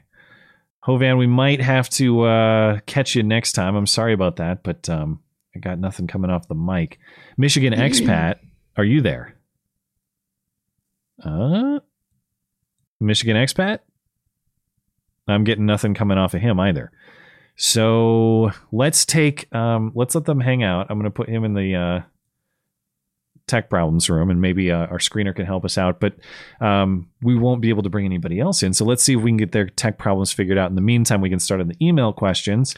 Sure. And as a reminder, if you'd like to send us an email question that we answer at the end of the stream each and every week, the place to do that is the contact page of the website, mattchristiansenmedia.com/contact. Look for the call-in show question form. This first one is long, so I'm going to appoint you as the reader. You are quicker and more efficient. Why, thank you. For the past 2 years, I've been talking with a girl who I thought I would marry. She lives a few states away. We've never met. But she's beautiful. Supposedly. You wouldn't know. Christian, feminine, seems to adore me, shares my values. Last year, her father died. Her mother died years ago. Why haven't you met this chick? When this happened, she stopped talking to me for more than 6 months. Total no contact. This was heart-wrenching for me. In that time frame, I met another girl, a Russian I'd been talking to for many years. She was working at a college in the U.S., needed a place to stay during winter break. She asked me if she could live with me due to financial and avoidance of vax reasons. It turns out we get along excellently. We're attracted to each other.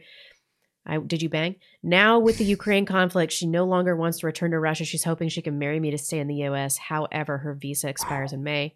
Wow. Damn, son. Recently, the first girl messaged me again. I still have feelings for her, but I won't just abandon my current relationship. However, the Russian girl may be forced to leave the country. We may never see each other again. With how difficult it may be to get visas between our countries, I have no idea what to do in this situation. Do you have any advice? Wow. I almost believe this is like a fiction, a piece of fiction or something. Like this is some creative writing exercise. Well, you never met the first girl. And, no matter what happens in your life, you can't just ghost somebody for 6 months. That's bullshit. I agree. And I've been the recipient of that too. And I can tell you that, it is very unpleasant. And it's not that anybody owes you anything. People are free to break off relationships anytime they want for any reason they want. But I think it is a special piece of scumbaggery to just ghost really on people in general, but specifically on someone with whom you have an established relationship. If you don't have the courtesy to give that person a hey, I can't do this for reasons X, Y, and Z, or even just the notification of I can't do this, I'm out, at least give them that. That's just not a person that I could ever entertain trusting on any serious level. I'm not even if something terrible happened. It's like, so what? Yeah. Also, you never met her. How do you know that she doesn't have like a weird ass or like, that's like true. Hate the way she smells or something. You can People hide a lot all on sorts of Zoom. Weird stuff. You can get some flattering MySpace angles in the photography. MySpace. And there's a hot Russian girl that lives with you that wants to marry you and bang you. Pick the Russian. Well, I suppose the only complicating factor there is he's up against a deadline. Does it say how long this relationship with the Russian has been going on? No. Okay. Good news is you have a month and change left to work with. I know it sounds crazy to some people, but with my wife, I knew almost right away. It was like, all right, this is this is my wife. This is the mother of my children. You just know. So if you have that sort of feeling early on, I don't really see a problem with locking it down. I wouldn't lock it down. You should lock it down because you see her as your wife. Don't lock it down because there's this deadline approaching. If you have doubt in your mind, don't let the deadline be the deciding factor. Extraneous circumstances have gotten people into marriages. Extraneous and obligatory circumstances since the dawn of time.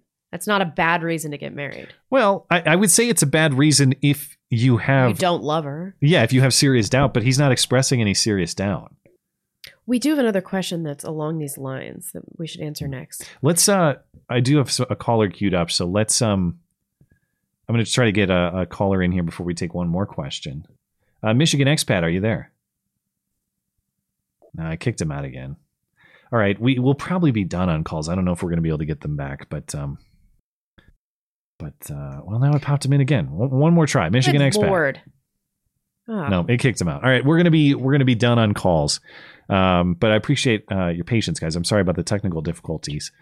Let's get back to the email questions then. Okay. You said we have which ones are similar? I'll read it. Boosap Mabak. Mm-hmm. Did I just say something? I might have. Question on relationships. Did you guys fall in love with your partners?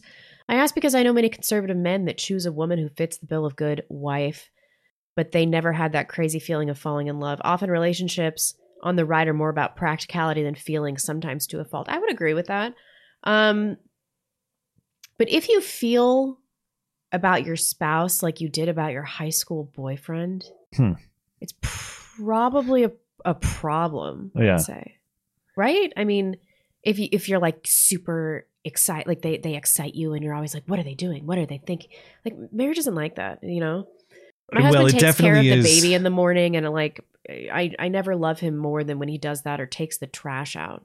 Yeah, you get a much more mature perspective on it. And was it exciting with my wife in the early days in a way that's sort of similar to that kind of high school thing? Sure, I suppose. But the difference for me this time around was that I treated the whole thing much more business-like. What I mean by that is it was pursuant to a purpose, and that purpose was paramount. So I was not going in looking for the butterflies and the magic.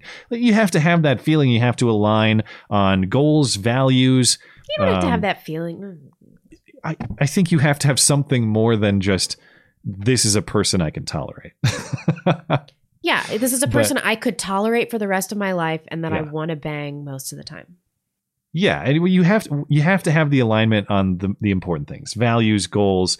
I personally think that similar sense of humor is very, very key.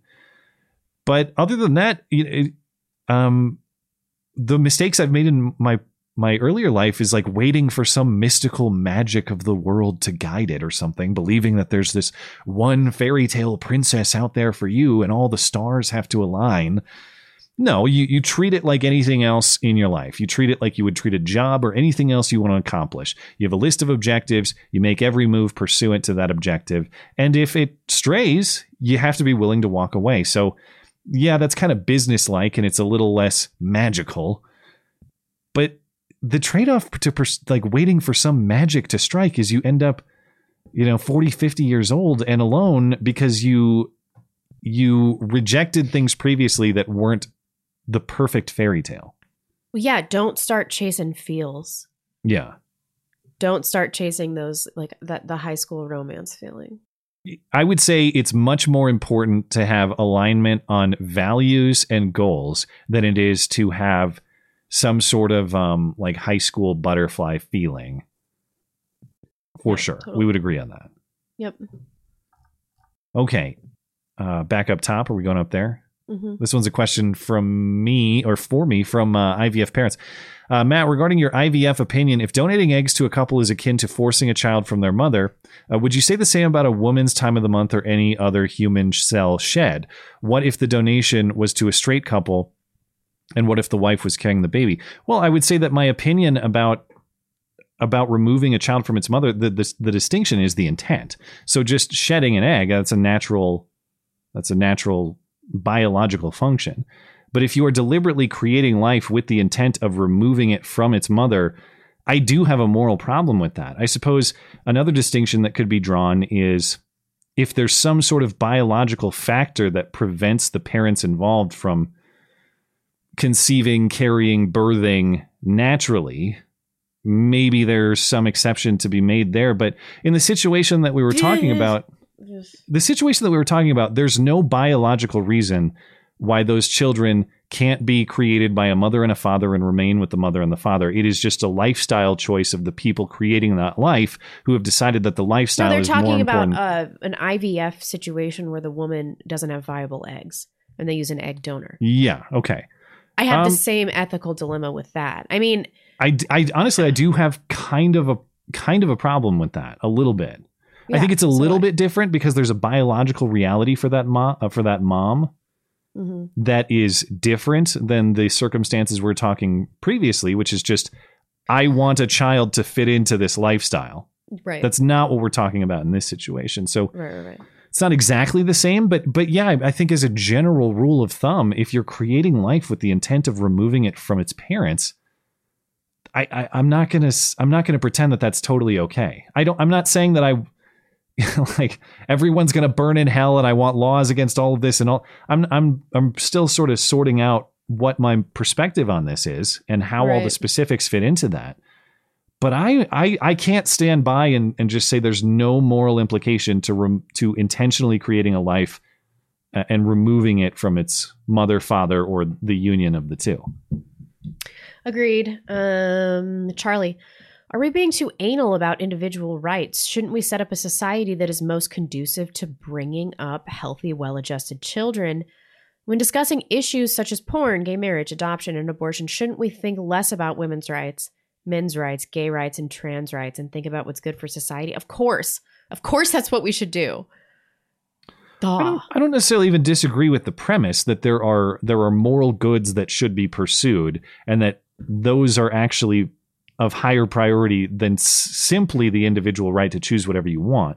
Again, as we've talked about a few times in the last few weeks, I don't think that government is the proper mechanism to achieve those things. I don't think simply government hitting you with a hammer to tell you to stop consuming porn, for example, or to stay married and not get a divorce. Yeah. That's the proper way to achieve it. I certainly agree that freedom without morality is not actually of very much value at all. There has to be some moral core to guide it. But I really don't trust the people in government suits to, number one, stick to that moral core, but number two, to actually enforce it upon you or convince you to live that way. So agreed. Yeah. I'm with the premise. As long as the premise is not government gun pointing at you to do this. Yep. Did I Charlie? Oh no, that was the one we just read. Dingo Darling.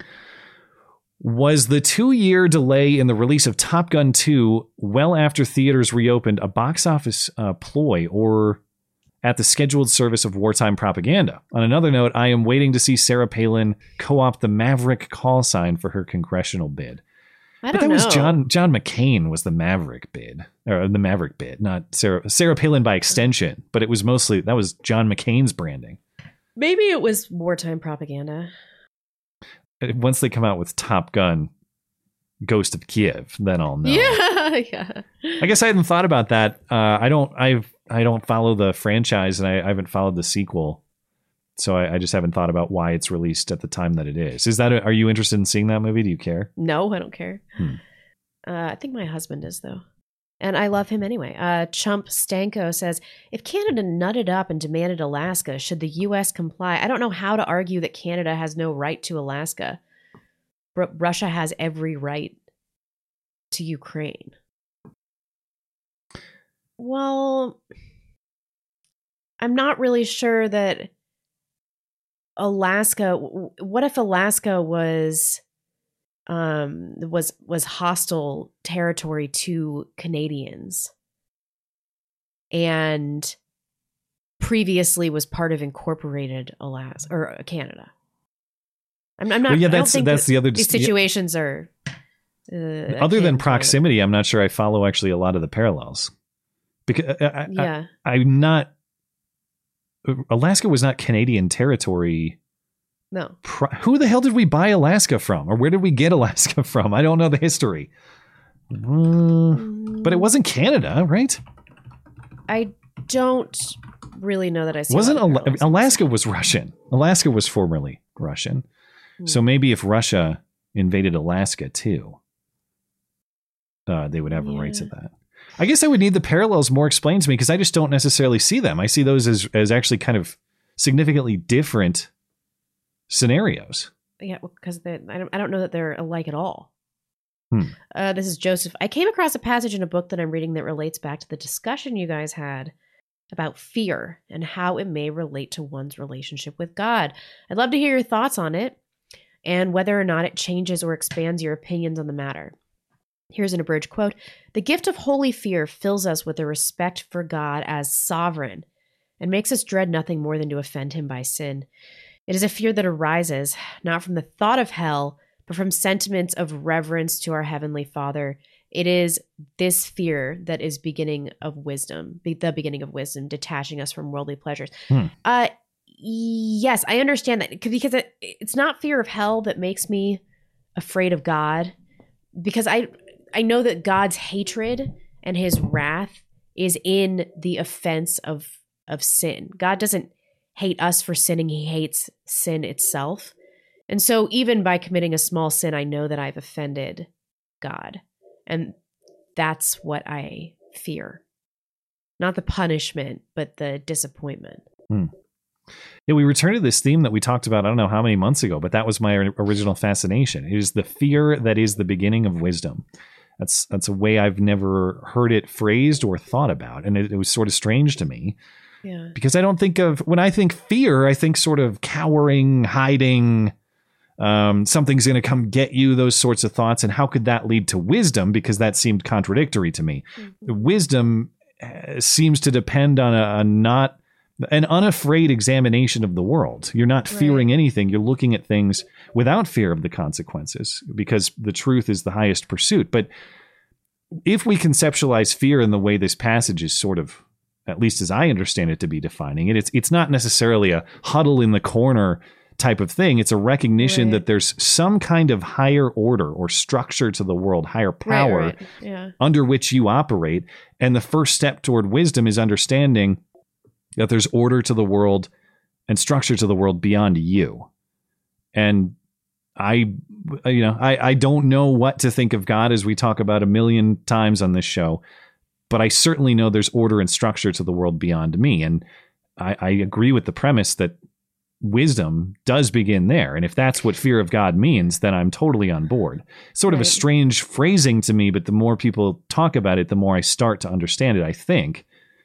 It's like the word fear just has this negative connotation to me, but I don't think it necessarily does in this context. It's actually something that is desirable to have, not something to be shed. I guess I've always just thought of fear as something to be conquered rather than something to be pursued. In this context, fear is to be pursued. It's a good. It's something that you want. And I've never thought of fear that way, but I understand the reasoning. At least I'm trying to.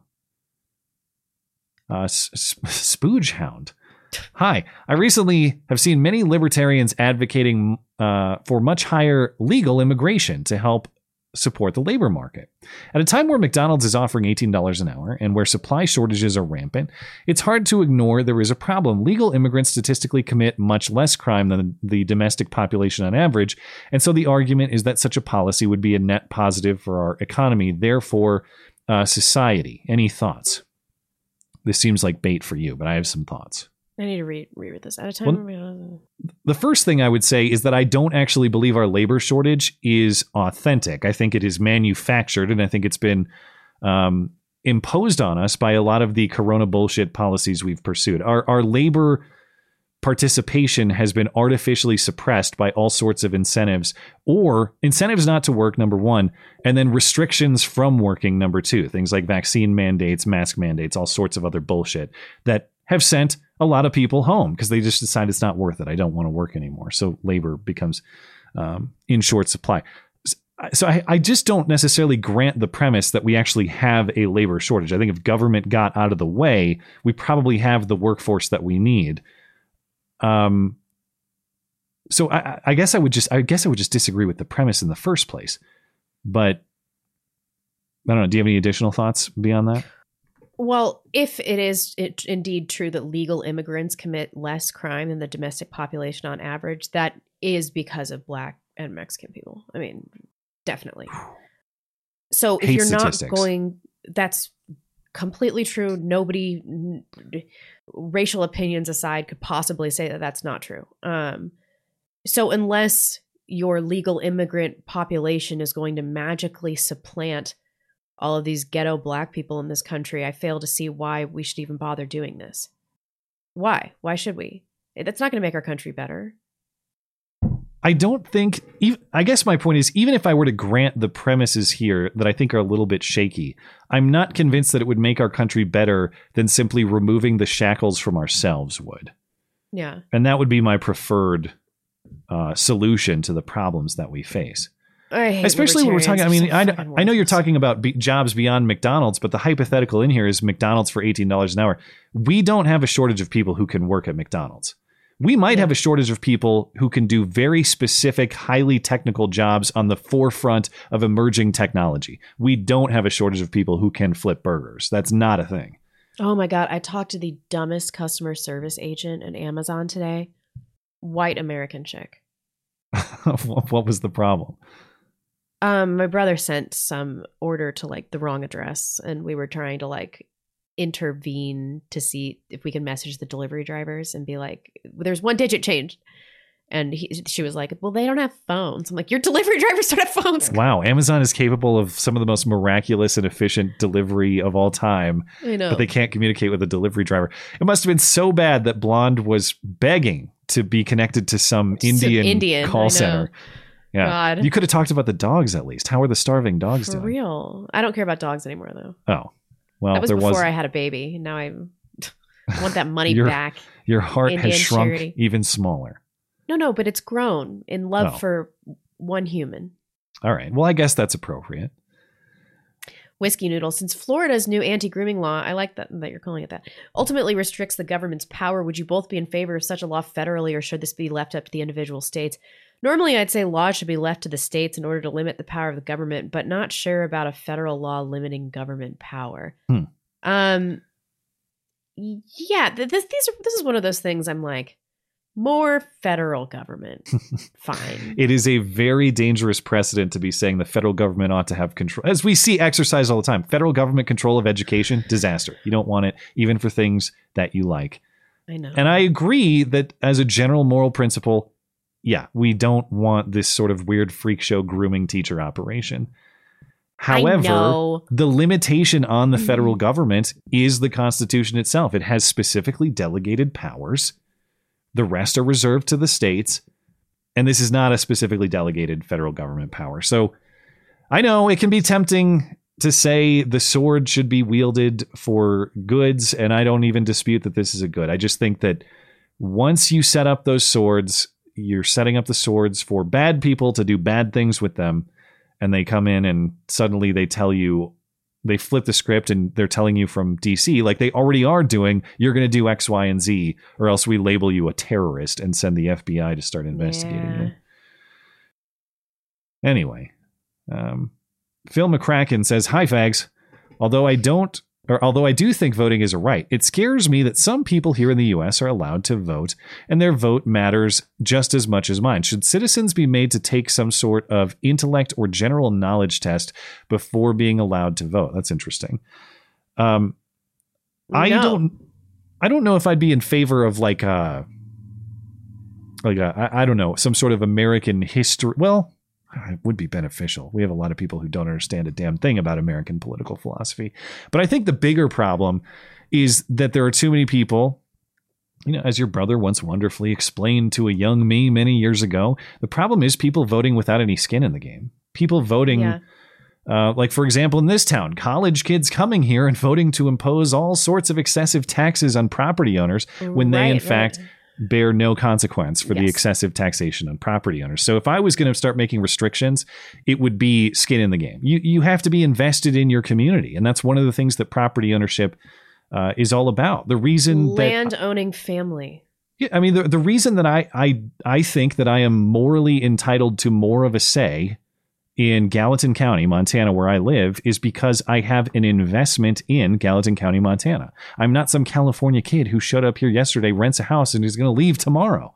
Yeah. It's not that those kids are entitled to the same rights once they make the same investment wherever they choose to live. I'm not trying to exclude people merely because I don't like them or their political philosophy. It's that I did the same damn thing when I was a college kid. Like, oh, sure, I'll vote for that increase in property taxes to help the schools because who gives a shit? I don't own property. You openly do it, and knowing that you don't face the consequences for it. So that would be my response. It's not just how I think it's important to understand American political philosophy and American history. I do think those are important. But is it the most important thing in the qualification to vote? I think there are higher priorities, I would say. No, people can be book smart and yet have just be absolute retards in pretty much every other arena of their lives. We know your feelings on the 19th, of course, but maybe there's common ground on that sort of like property owning family type principle. You know what I mean? Well, I think one vote per family would incentivize people to communicate with their spouse. Yeah, sure. And for people to be aligned politically. Yeah. Oh, I don't know. Maybe conservative men could like take harems of leftist women and it wouldn't really matter. I just think we've gone way too far in the other direction here, where it's like, yeah, sure, you moved here yesterday and you don't own a damn thing. You don't give a shit about this town. Yeah, sure. Your opinion matters just as much as the guy. And not just me, by the way. There are families. It's like the themes of Yellowstone, the TV show, are real. There are families who have developed property in this region for generations. And we're going to act like the kid who came here for a semester of college from California has the same right to have a say in the direction of Gallatin County. I know. As these families that have been here forever and developed the place into what it is.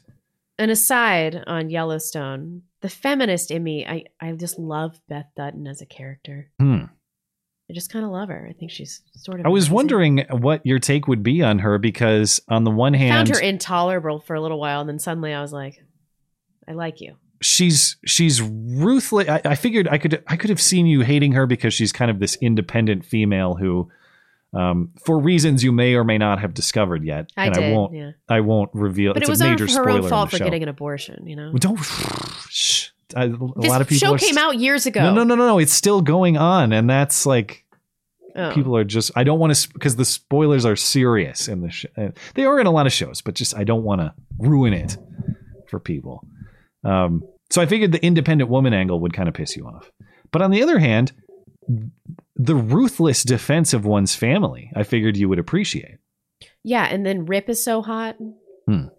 Like, even though she's an independent woman and everything, all she really wants to do is like shack up with this hot cowboy. Well, she doesn't care about his status and all this. And it's all she really ever has wanted. And I'll leave it at that. I encourage people to watch the show because it's a good one. I'm glad that you've continued. I thought you were going to quit. I don't know. I watch it and I still think it sucks. Well, although this Indian chick is like so fine. Yeah, but she's also the worst character on the show. Yeah, she sucks. I was like, why couldn't you get burned in a fire? Have you made it to the final season yet? The final season where it kind of goes off. Not the final, the most recent, season 4, kind of goes off the rails. Season 4, it pursues some side stories that are not as good. Mr. Suck My Dick. Exotic, ethnic. Hi, Mountain Bond. So people sometimes say if you don't vote, you have no right to complain about a government. What do you think? I think that's not true, because sometimes the entire electoral and voting system is made pointless by your meddling, corrupt, and somehow yet incompetent government. It renders the entire process useless. So people like me who don't see the utility in voting because it doesn't fucking matter. It's still my country. I still have a right to decide what happens, but it can't be through these means because, like I said, they've been made irrelevant. Yeah, I wouldn't agree with the premise that you must vote to have an opinion, because a lot of the times not voting is an active opinion. You don't have to accept, in most cases, the two options presented to you. It's sort of like saying, if you conceptualize it this way and people are justified in doing that in many instances. Would you prefer that your town be burned down or bombed? Yeah. Well, I would prefer neither, and I do have a say in that if I don't pick one. Maybe that's a drastic example. Maybe that's a little exaggerated, but in general, I think you can look at both major party presidential candidates and see some analogy there. Do I want the metaphorical, what was the South Park thing? The turd or the... Turd sandwich or... Yeah, whatever. Something. Douche something, or the turd something. sandwich. I can't remember. But a lot of the times that's the case. You don't have to pick between two unacceptable options to say, those are unacceptable, we should do something else. Yeah. Wes says, I live in Canada in an apartment I own, but the vax mandates prevent me from even attending meetings on the management of the building. Last month, my brother posted to social media stating that those seeking freedom, quote unquote freedom, from the mandates were tyrants because our freedom comes at a cost to others, presumably implying that the vaccinated are a danger to be around. My siblings all then posted their support for this message. I felt devastated. All my life, I thought my siblings my siblings and I had each other's backs. While my siblings have not shut me out because of my choice, I don't feel like spending time with them because I know they endorse the terrible way I've been treated by my government. To an extent, I know they are simply pawns in a larger war. But I feel angry that they don't seek to be better informed when speaking on matters which affect my life so significantly. Part of me doesn't want anything to do with them unless they apologize. The other part of me knows that's unlikely to happen. What would you suggest I do? I have thoughts. You want me to go first, or you want to take it? Yeah. Well, I would say that the significance of his outrage is that he thinks, and I think rightly so, that family bond is supposed to mean something. Family bond is supposed to mean something above, say, political loyalty or some other silly. Right, yeah. And that's why he is right. But being right there, I think, carries some obligations. If you really believe that family is, if not the highest, very high up in the list of priorities, you have to give your siblings the chance and the opportunity to talk about this.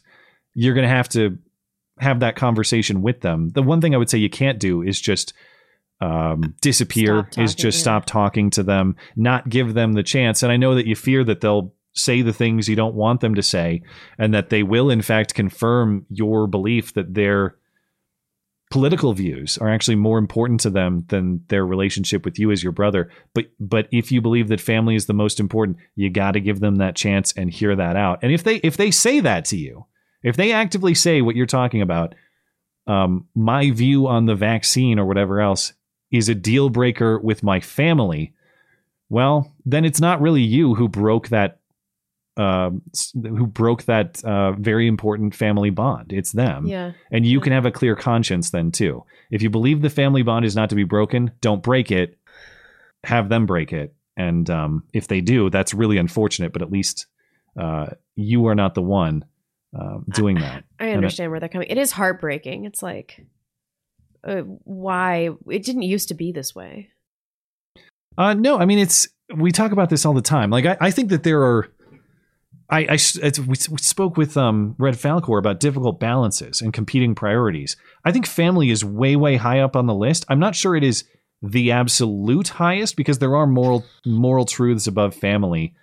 That is to say, if I know that my brother is a serial killer out actively murdering people right now, he probably needs to be stopped. I'm probably not going to look the other way on that. Who is he murdering, though? Let's just say indiscriminately. Randos. I uncover a plot by my brother to commit 9/11 tomorrow, right? Like things like that. There are. Oh yeah, I would definitely not stop my brother. You'd say, "How can I help?" No, I would assume he's doing it for good reason. Right? He's so rational that. You know. Well, I just mean a hypothetical brother, not specifically yours, but. Oh well. I guess what I'm saying is, I do it for my brother. There's okay. It is true, at least I think, that there are certain immoralities that could break the family bond. They do it. Look, take it out of the murder one. You find out that your brother has been touching kids for a decade, and you have the power to stop it. Yeah, I'd stop him. You're going to stop it. I do get kind of Italian mobster with this family loyalty thing. Well, I think there's truth to that. There's some truth. I don't know if I would go this far, but burying a body for your family, Beth Dutton style, or anyone in Yellowstone, there has to be some truth to what I was just talking about, which is family has to get some benefit of loyalty that wouldn't be extended to just anybody. Right. Like, would I protect my murderer brother? Probably, depending on the circumstances. Would I protect my pedo brother? No. Okay. And that's where that line exists. I find very difficult to draw.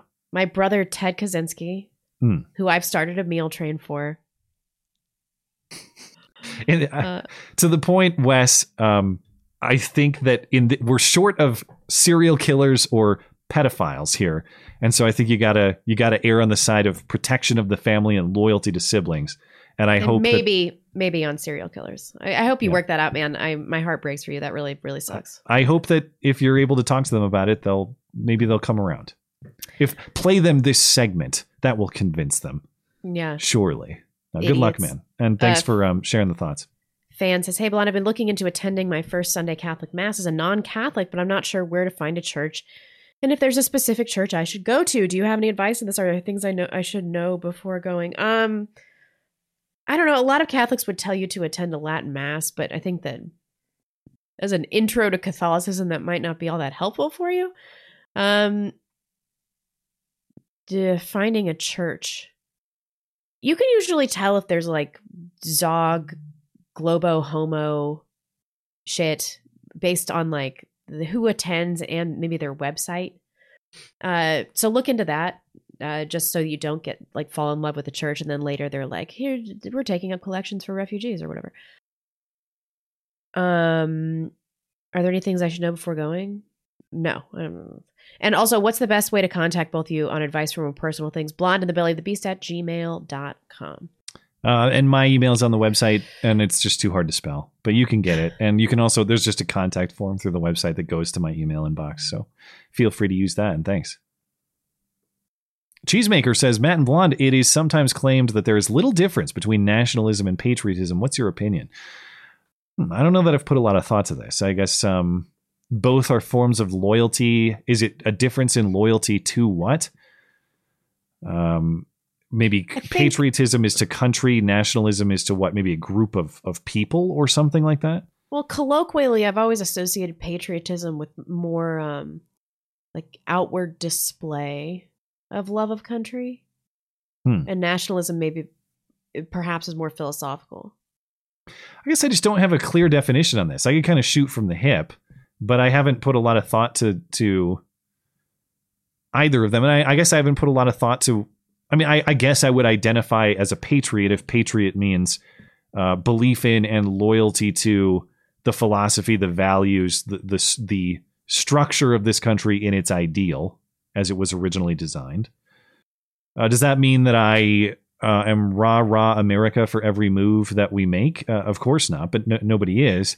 But I've also heard it said dissent is the highest form of patriotism. That's only true to the extent that your country values dissent, by the way. It's not the highest form of patriotism if you're shot in the head for dissenting. Right. Or maybe it is, but you don't live to dissent again. I suppose that's the point.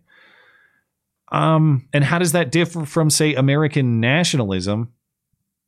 I don't know. I don't know that I have a clear definition on that. So I kind of have to punt the question because I just haven't put a lot of thought to it. That's the last one. All right. I'm sorry to evade. I just don't want to talk in circles and make up a bunch of bullshit that I haven't thought through. So I'm sorry to not really answer that one satisfactorily, but appreciate the thoughts nonetheless.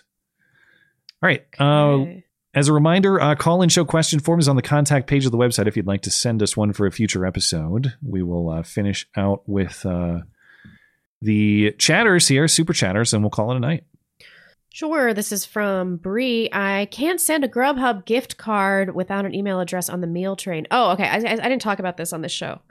But my brother, who I didn't properly explain, basically encouraged me to do my YouTube channel, and he's been the most important part of my political genesis. None of this show, my channel, none of this would have happened without my brother.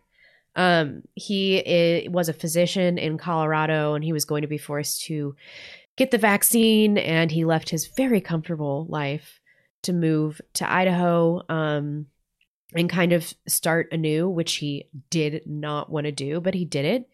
in allegiance to philosophy. And I'm very, very proud of him for that. And then as soon as they moved, he found out that his wife is pregnant with twins. They already have 2 girls. When I was pregnant with Emmeline, a church that I did not even go to set up a meal train for me. And it was just the best thing that anybody did, because in those first few weeks, you're so tired and your house is a mess, and just not having to think about like food and what I was going to do and cooking and everything. It was just such a relief to me. And I had strangers coming over from a church that wasn't even mine, like giving me enchiladas and stuff. And it was just the most touching experience. And so I told my brother, like, we'll make some freezer meals, but like, don't worry about it. And I have this great community on my show, and we bring families together on our show. And I was just hoping that it would be something out of the goodness of your hearts that you guys would contribute to, just to make the first few weeks of the baby's lives a little bit easier on my brother and his wife.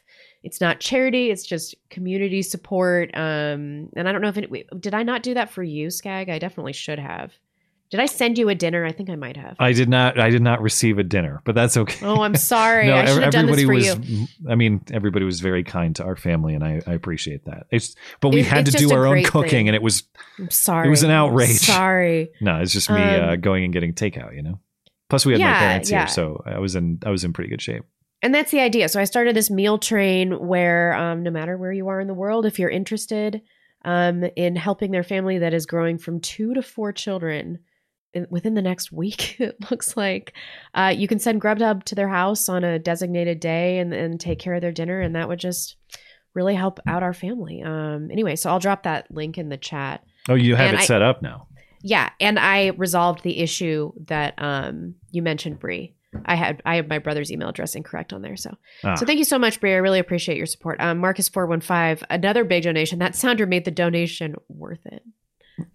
Which one? Do you want a Bernie or, well, I am not going to be niggardly. You get the special version of Love You Very Special, the Ben version. We love you. You're very special. Thank you. Holden Mulray. If folks in the audience earnestly seek relocation within the United States, I recommend Appalachia. Start around East Tennessee. They have most everything, merciful climate. They need new blood and young energy. God bless. That's a good suggestion. Okay. I've never been. I've heard nice things about Tennessee. It seems like a cool place. Maddie, oh, hey guys, your favorite Wednesday listener is here. What do you think of plastic bag bans in New Jersey? New Jizzy? Is that what I just said? That's probably somewhat accurate. Our draconian ban goes into law May 4th to save the frogs, I suppose. Now we have to pay for groceries, bag them, and buy bags. Can't government do something that makes our lives easier? Just like one thing. Easier. Yeah. What do I think about that? I think it's nonsense, but I don't know. I mean, I guess the plan now is to buy those reusable bags. That's what you got to do. Better than in San Francisco or wherever. I think it's 5 cents a bag, something like that. They do that in Jackson, I'm pretty sure too. Jackson, Wyoming, because they're just San Francisco of the Mountain West. Oh God, knuckle hunky. Not here yet. Someone you can tolerate for the rest of your life and you want to bang most of the time. My eyes are tearing up a little bit. Blonde, I think you just wrote my future wedding vows. I just think people need to lower their expectations for what they demand out of a life partner. Well, and the reality is your relationship is going to have to be, it's going to be something that you will have to work on over time. There is no person with whom you have this perfect compatibility and there is never conflict. And no matter how infatuated you are with your spouse upon meeting, it will wear, and you have to work at it over time to demonstrate appreciation for your spouse, to sort of rekindle a lot of those early original feelings. It just, as much as you might enjoy the butterflies of the early days, that doesn't just happen sort of naturally. It has to be actively maintained. And so you can, I don't know. I'm not telling you to convince yourself that you're in love with someone that you're not, but to the extent that you have a high level of appreciation and compatibility with another person, when you step back and consider your appreciation, and just take an active moment to participate and maintain that relationship, they can all be improved in that way. Perfection is not real. You have to be willing to accept very good and to work actively at very good every single day. Yep. Stedman Wellis says, not to ruin it for Matt, but Honig is actually honey in German, so that wine is in reference to particular ghetto alcohol. But honey wine, I find it amusing in your previous video. I heard this. I heard this in my email inbox as well, that it is a German word. I mean, I'm sure that's accurate. I don't dispute that. Doesn't mean Honig is any less funny to me. I don't care what the origin of the word is. Yeah. Honig. Oh, unfortunate. Alex Karras says, Bat and I once make lunch. I like it. Wow. Do you have this page up? I need to reload. Yeah, although I have to reload as well, so you'll probably do it faster than I would. Let me hop over to a Tippy Stream actually while you do that. Knuckle Hunky Buck. There we go. I said it first try again. Stop talking about where you will bail to if your home's turn to shit. Talk about better ways to get loud and aggressive against those making your home shit. Think of that lady at CVS screaming, I'm not the crazy one at the COVIDiots. Stay and fight. That lady was... she was awesome. That was a damn fine performance. And I certainly agree with the premise that if we all got more involved in our local politics, as I've talked about in the past, it's not even like... Some of it is active policy construction, building better policy. A lot of it is just butts in seats to fold your arms and say, no, whatever your idea is, no, we're not doing that. Just doing that would be amazing. And obviously, I'll acknowledge my butt is not in a seat of local government here, and maybe it should be.